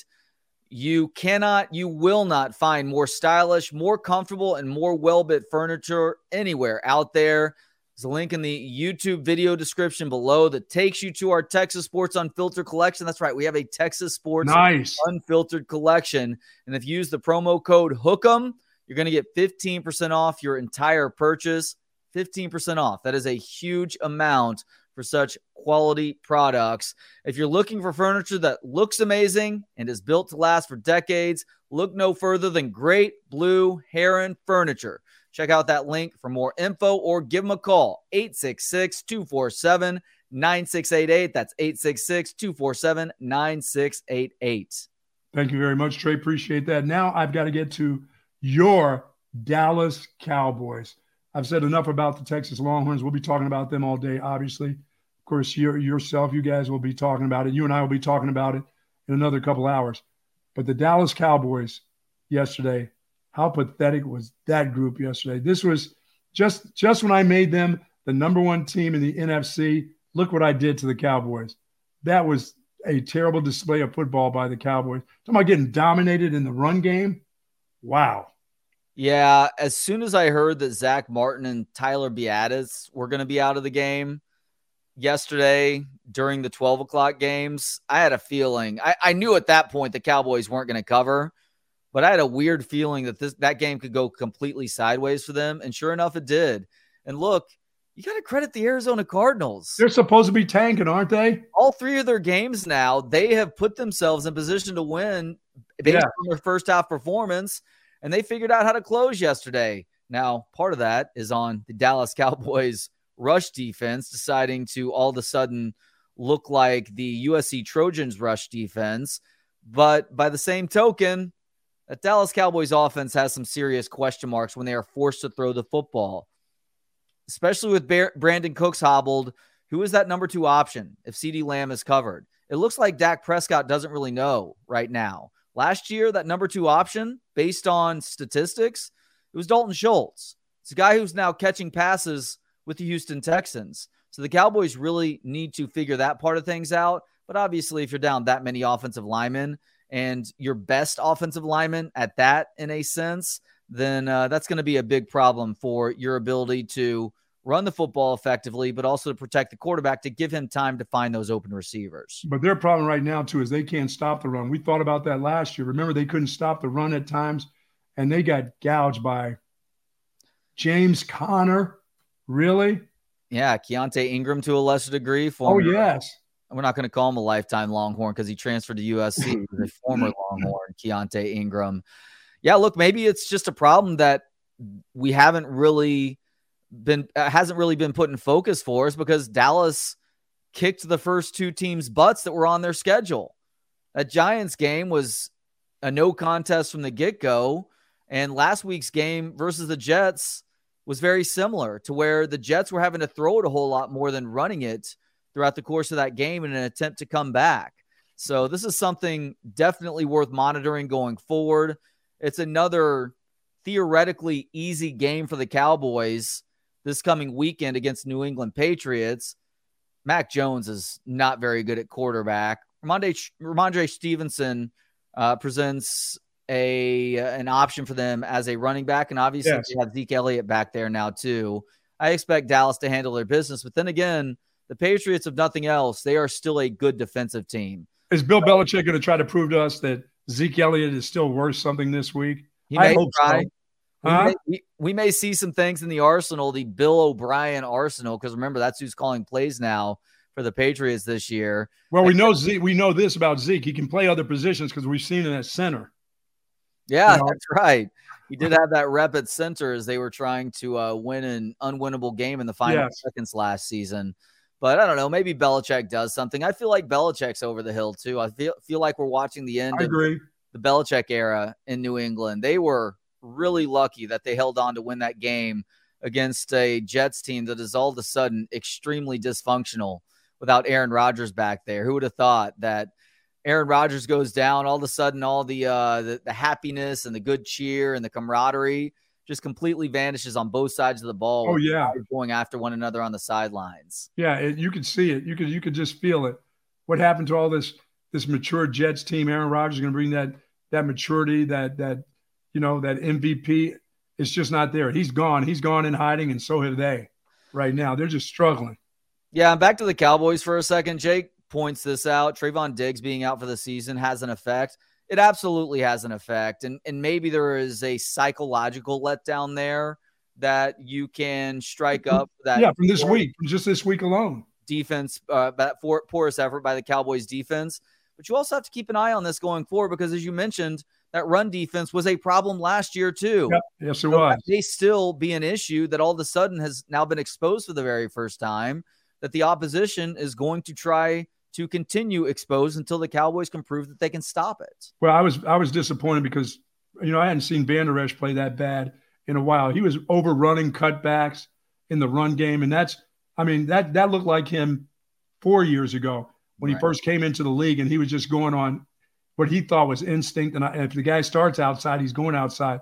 But they washed him across a couple times in cutback lanes. I mean, he got washed away when on the long run that he overran the play and then had to try to come back, and he wasn't going to run the dude down. We knew that. That was more. But he just didn't play well yesterday. And he's been not only playing well, he's been the leader. He's been moving people around in the right spots. It just didn't happen in the run game yesterday. He played a poor game, I thought. What the heck happened to your Vikings yesterday? Brandon Staley goes all Brandon Staley and goes for it on 4th and short, deep in their own ends when they have a lead and could possibly punt to make that Vikings defense have to go 70-plus yards to score a go-ahead touchdown. Well, that was given to them, and they screwed it up. You're gifted this beautiful flip of the field by Brandon Staley's stupidity. When are they going to fire that guy, by the way? And then you still can't get it done. And we're hearing that the crowd is to blame. The crowd was too loud at the end of the game, so the Vikings couldn't get on the same page. Oh, God, that is so beautiful. They were just too loud. They should have just gone into dead silence for the team. Yeah. I pay my money. I'm going to scream throughout the game. I'm not hushing for you. You're professionals. Get over that. Practice that stuff, will you? They know it's a loud stadium. No, they're not, unless they're unless they're like Aggies having little, pep rallies at midnight to tell the crowd, here's when you need to quiet down for us. Come on. Let's go, pros. You got to give the Aggies credit for as many jokes as have been made about their stupidity over time. They know how to get together for a coordinated cheer. Yes, they do. Yes, they do. They do it at midnight when everybody's sauce. That's when they do it. Good move. Absolutely. Congratulations to the Houston Texans. Nice win by the Texans, beating Jacksonville. Talk about gifted. Whew. Man, it's Jacksonville. I thought that was a playoff team last year. What the hell happened to them? Yeah, that fooled me also. I thought their defense would be better. I thought that Trevor Lawrence would remain on this excellent page with his receivers. Yes. We're also adding Calvin Ridley to the fray. I know that they're missing Cam Robinson right now. He's suspended for that PED violation for a couple more games. But they're good at running back also. They add Tank Bigsby to the mix. But they missed Zay Jones. Not very good. Wide receiver.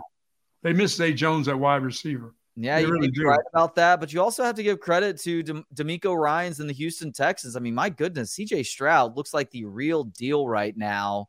And they figured out a way to patchwork things together despite the fact that they have some injuries on the defensive side of the ball. And they have looked better than worse, even under conditions where it seemed like they were going to be the second worst team in the league this year. And they now have was that a road win yesterday too? I feel like it was. It was in Jacksonville. A road win over a Jacksonville team that a lot of people predicted to win that division this year. And that AFC South is wide open. Both South divisions are wide open this year. And the Houston Texans maybe have an opportunity to jump up and take it. And CJ Stroud's rookie year, if he can continue playing like this. No, there's no doubt about it. Trey, let me ask you about in college football, the change of the top 5 and all that stuff.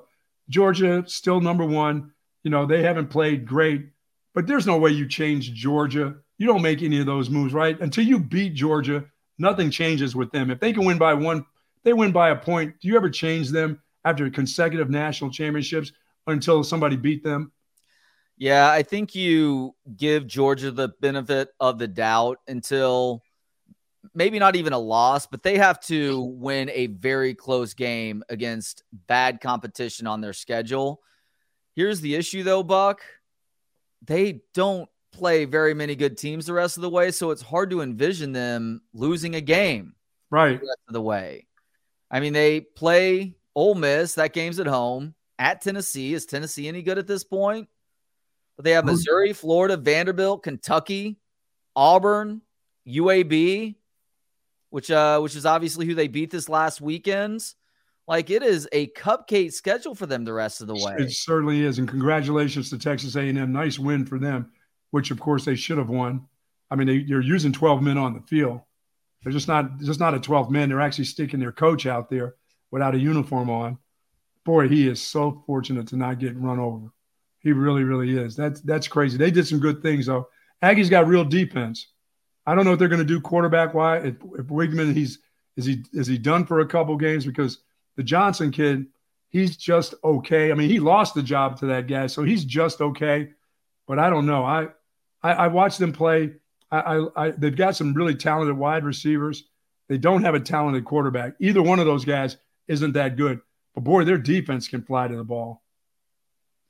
Yeah, their defense is flying around, and they do have some good skill guys too. So the quarterback injury issue is something worth monitoring. And yes, Alabama conceivably gets back on track this weekend. They beat Ole Miss. Shocked that Jackson Dart was that bad. But then again, Alabama, if nothing else, still has a pretty solid defense. They do. Sure, he's going to remain out on Jalen Milroe, but he is their best option right now. So he's who they have to roll with the rest of the way. And so I think Alabama ends up losing probably another game at least, if not two.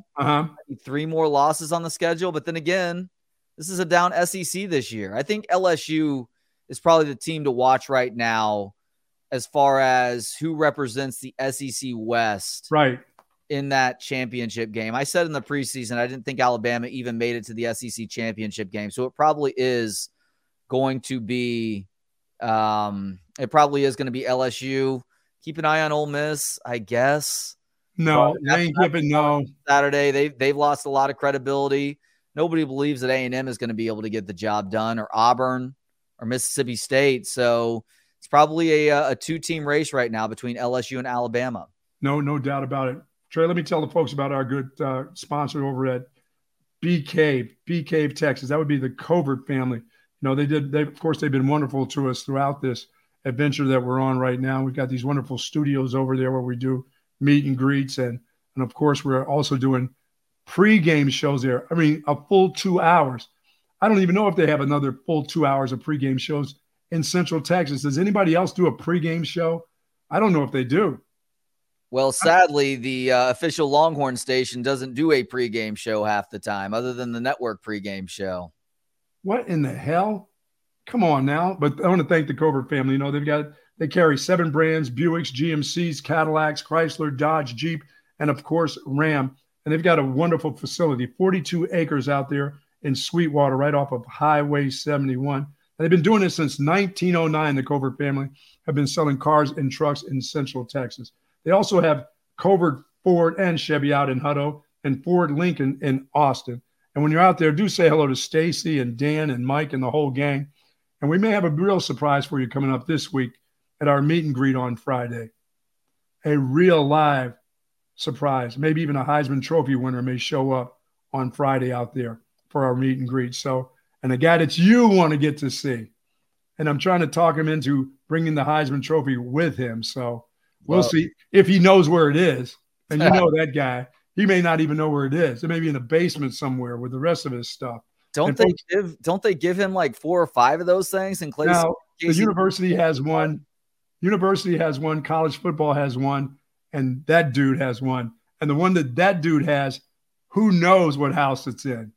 Or if it's at his kid's home right here in Austin, in the bedroom, underneath the bed, or a doorstop or whatever. So we're hoping to have him on Friday. So I think people know who we're talking about.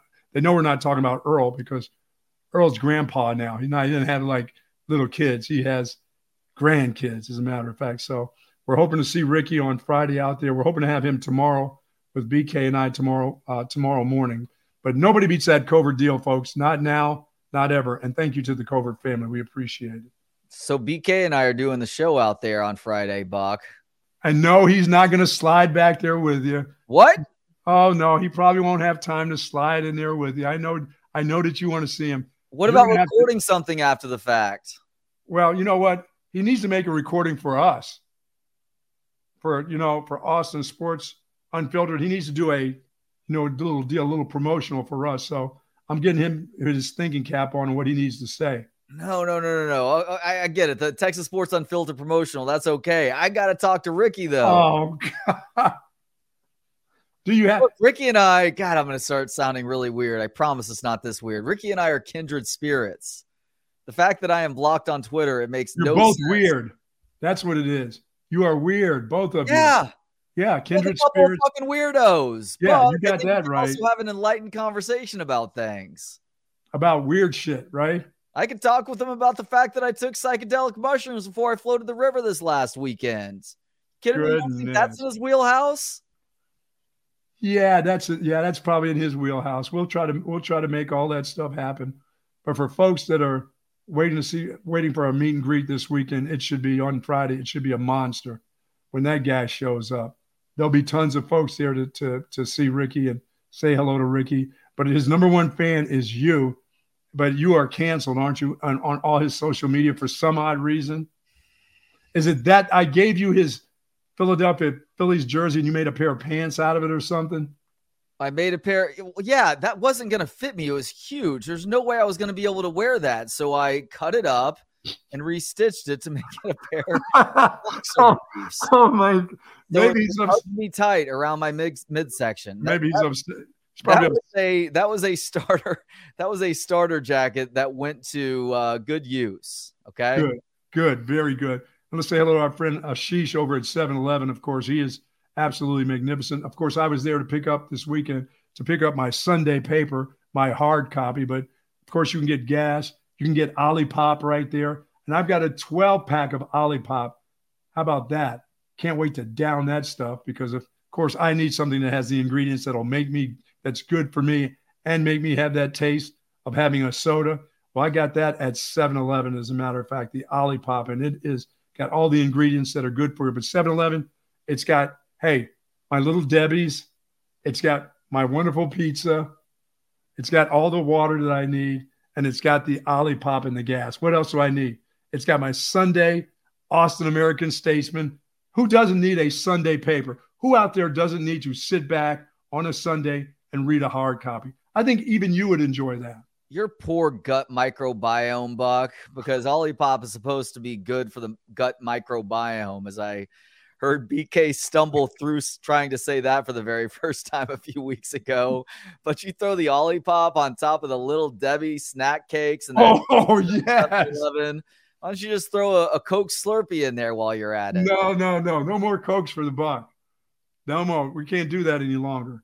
I went to see one of my other doctors, and he said, that's out.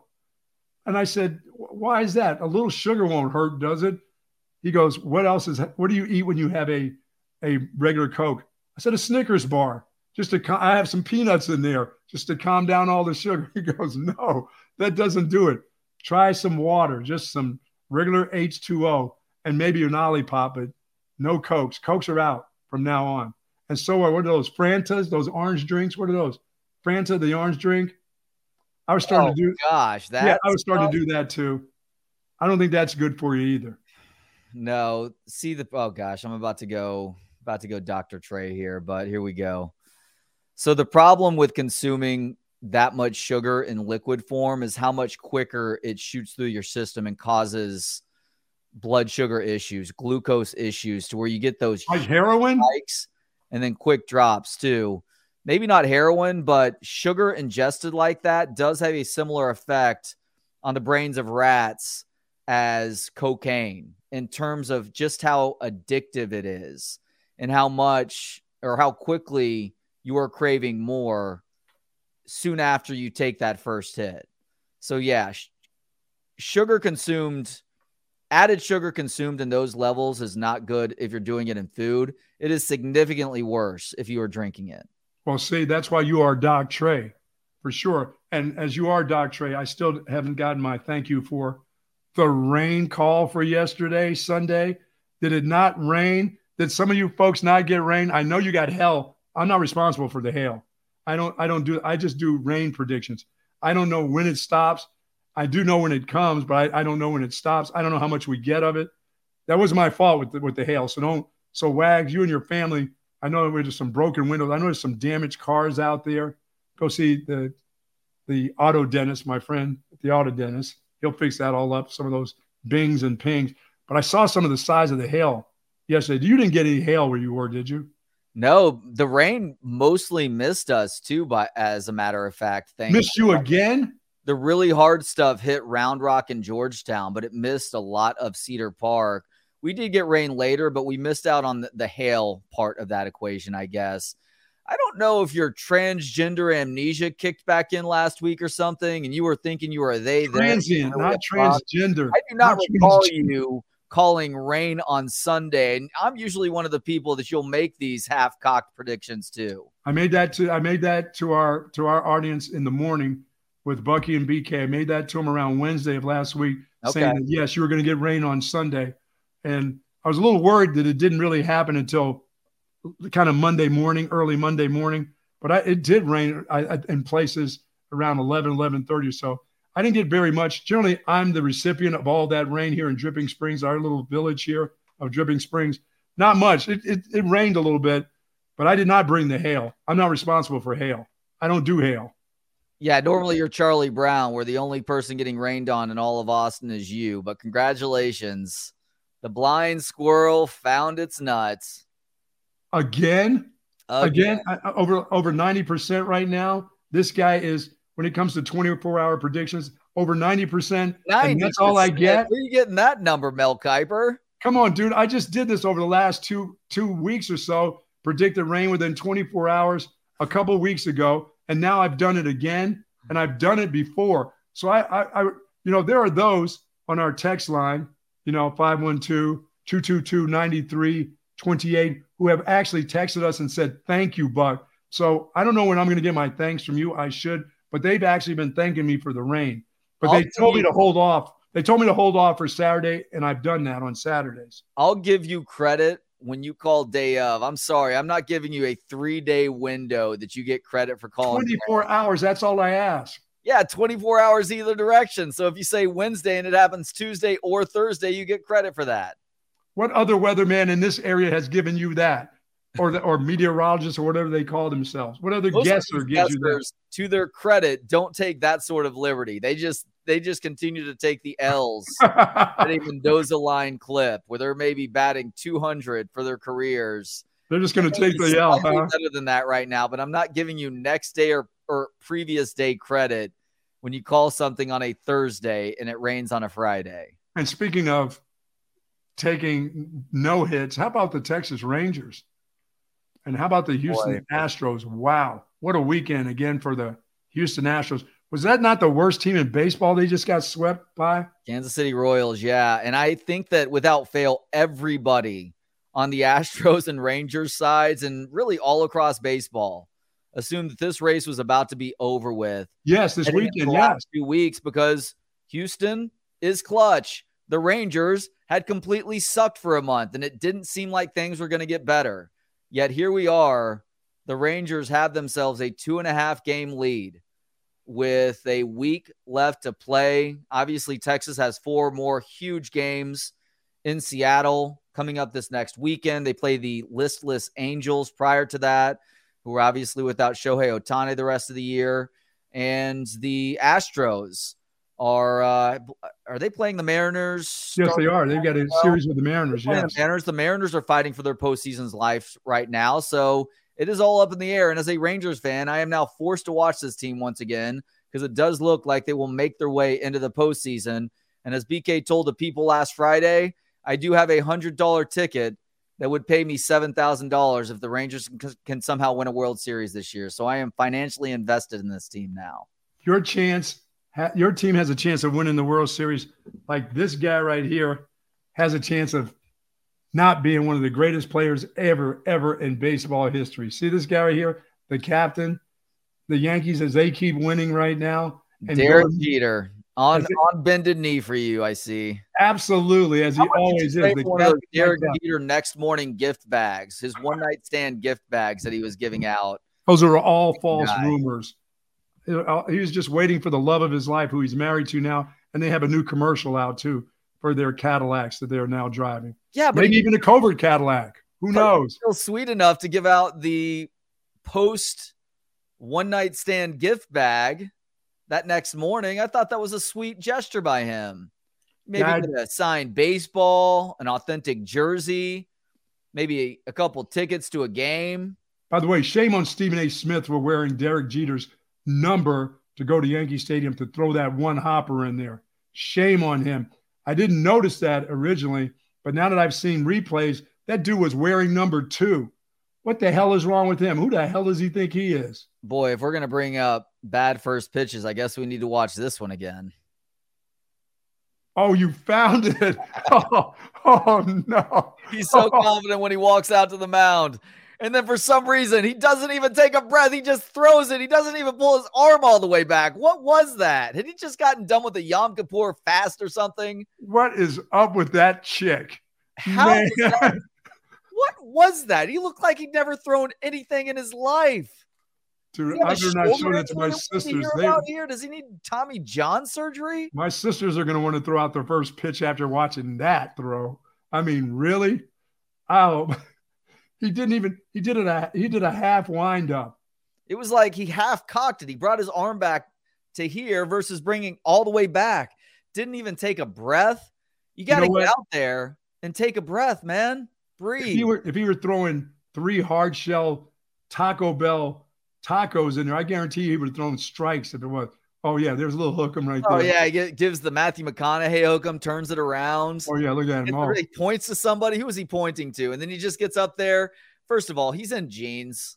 So the likelihood that he was going to be throwing a good first pitch is pretty low. With the 12 people in the stands, that was good for him. Wearing jeans. Was that the 12 people that listened? Was that the 12 people that listened to his show down there in Houston? Man decided to travel over from College Station to go see him throw How the 12th man showed up? Oh my God! Oh my goodness! Trey, you are too much. Texas Longhorns this week. Trey, a lot to work on. Would you be in favor of trying someone new as a punt returner, or is Sark and, of course, the special teams coach just going to stick with who they have? Is it just kind of too early? Because this is such a big game. You know, I think, what is it, a 2:30 game? It's a nationally televised game. Do you stick somebody new back there now, or you just wait it out? I mean, what do you wait it out to?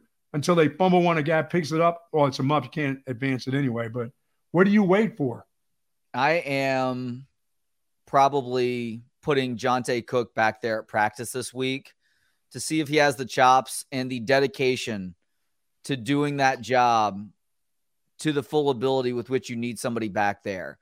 Like, it's fun when Xavier Worthy takes one of those low liner kicks or something that bounces up perfectly into his hands. And he's got the speed and athleticism to make good things happen from there. Yes. But he needs to be dedicated to doing that job, even when it's a high booming deep punt where you're maybe having to catch that ball in traffic, and making the right decision in doing so too.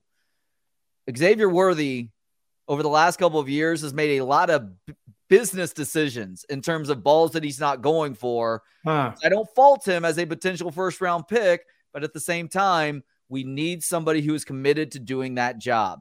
Try Jonte Cook. Think of some other guys who may be worth putting back there. Savion Red.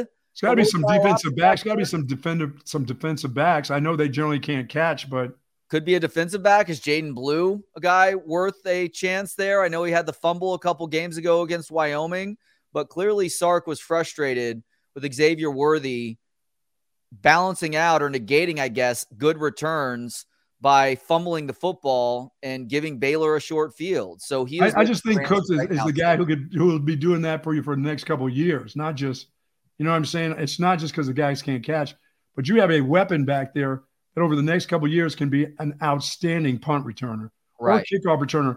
I mean, if Keelan Robinson is going to let kickoff returns hit him in the chest and go running forward and having to dive on the ball for dear life so that it's not a turnover, those things are scary. That's where you lose your championship right there. People don't think of that as, oh, that's not a big deal. It's a big deal. Keelan Robinson, had that not happened, would probably be option A to return punts too, but that was bizarre. I don't know if that's just a lack of focus because Texas is winning by so much or not as dialed in, but that seems like a perfect role for Keelan Robinson. Yes. Maybe punts too, but you have to rethink that because of the sloppy play. Yeah. It's one of those infectious things on a night where everything else is going right for you. Because Bert Auburn, who isn't totally automatic, but he has been a pretty darn good kicker for this team these last few years. He missed a chippy on Saturday. Yeah, clanks it off. Did that hit the upright and clank off? I don't remember if it hit the upright or not. I just remember that it missed. Yeah, those are the little things that aren't little things. Those are things that you can lose an opportunity to play in a championship game or play for a championship or lose in a championship game. You never want to look back in a championship game and said, oh no, he fumbled another one. You got to rectify that and get that straight. And the other thing for me with Sark right now is, and I don't think I think Texas fans are getting to the point where they feel very confident about their football team. Yeah, there are going to be some little things that happen, but once again, muffing a punt is not a little thing. That's huge. There are going to be certain things that a team's going to get a drive or two on you here or there, but you have to fix that. But I'm very confident in this football team, Trey, whether they're on the road or at home now, they can get the job done. I mean, they don't have to trample everybody, but I think they're getting to the point of teams like Kansas, teams like Baylor. Those aren't dogfights anymore. Those are just ass whoopings for the team that comes in now. Yeah, it does seem like Sark, at least for this year, has that monkey off of his back. That monkey that is losing to top 25 opponents at a 2 out of every 3 clip. That's not going to be that much of a concern in the Big 12 the rest of the way. And then also losing conference road games. Right. Team is at least through 4 games now. They are more ready to go on the road than they have been at home. Yes. 2023.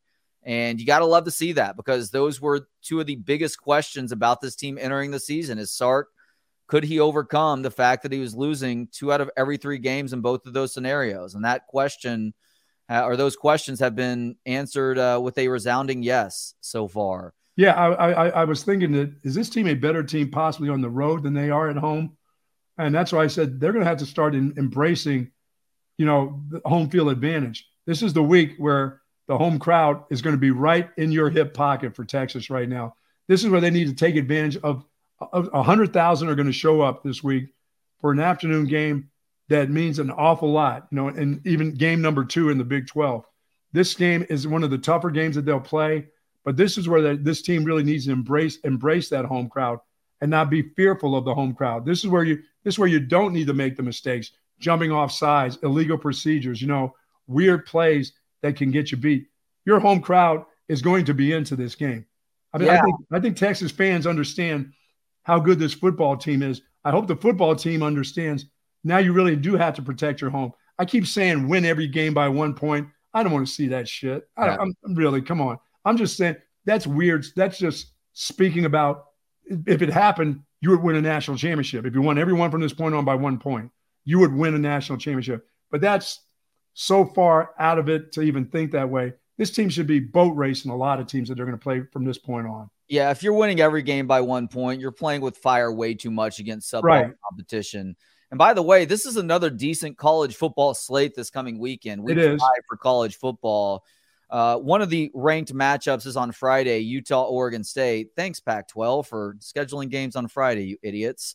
But as far as the other ranked matchups go, Buck, you do have LSU Ole Miss. That's a 5 o'clock kickoff. You have Notre Dame Duke at 6:30. Boy, that's all of a sudden a much better game than we thought. Yes, it is. You're right. But Duke's let me ask you, at 2:30. Is Duke undefeated, Trey? Duke's still undefeated? Duke is still undefeated, yes. So Kansas, Texas is the best 2:30 game. You have Georgia, Auburn at that time, Michigan, Nebraska, and then Missouri, Vanderbilt starting at 3 because Missouri is somehow ranked now. But most eyes will be on you because this is the ranked matchup during that time slot.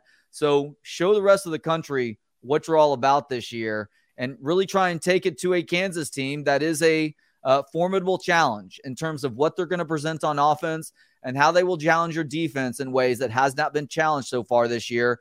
I'm excited for this defense to have an opportunity to shut down this Kansas offense, considering how dynamic they are. They're good throwing the ball with Daniels. He's obviously a dual threat, but they are an exceptional team at running the football too. I understand that their offensive line hasn't been great at protecting Daniels at times. You can't say that's a crappy unit, though. They have been really good as run blockers. Yeah, they really have. I mean, and I'm looking at so many different defenders on this Texas team get a lot of playing time. Well, maybe not a lot of playing time, but the substitution patterns have been really, really good. And as I said earlier with Wags, this is a football team that I have to give an awful lot of credit to their strength and conditioning, because this was a tough summer all over the country Trey, but it was really tough in the state of Texas. And these guys look like they're in great shape in the fourth quarter. This is a team that you don't see a lot of hands on hips. You don't see a lot of guys tapping out, wanting to come out of games. They substituted well on defense, but you don't see guys wanting to come out of the game. You see guys ready to line up and play another down, which is a good thing to see. I've seen this team before defensively want to tap out. Can you bring somebody in for me? You don't see that now. You see a bunch of dogs that want to just keep playing football. I like that. I like that in this Texas defense. I think that speaks to the conditioning program too. These guys are in good enough shape, and part of that is having them practice at the hottest part of the day. That makes a difference in being able to deal with less extreme conditions for sure. Yeah, there's no doubt about it.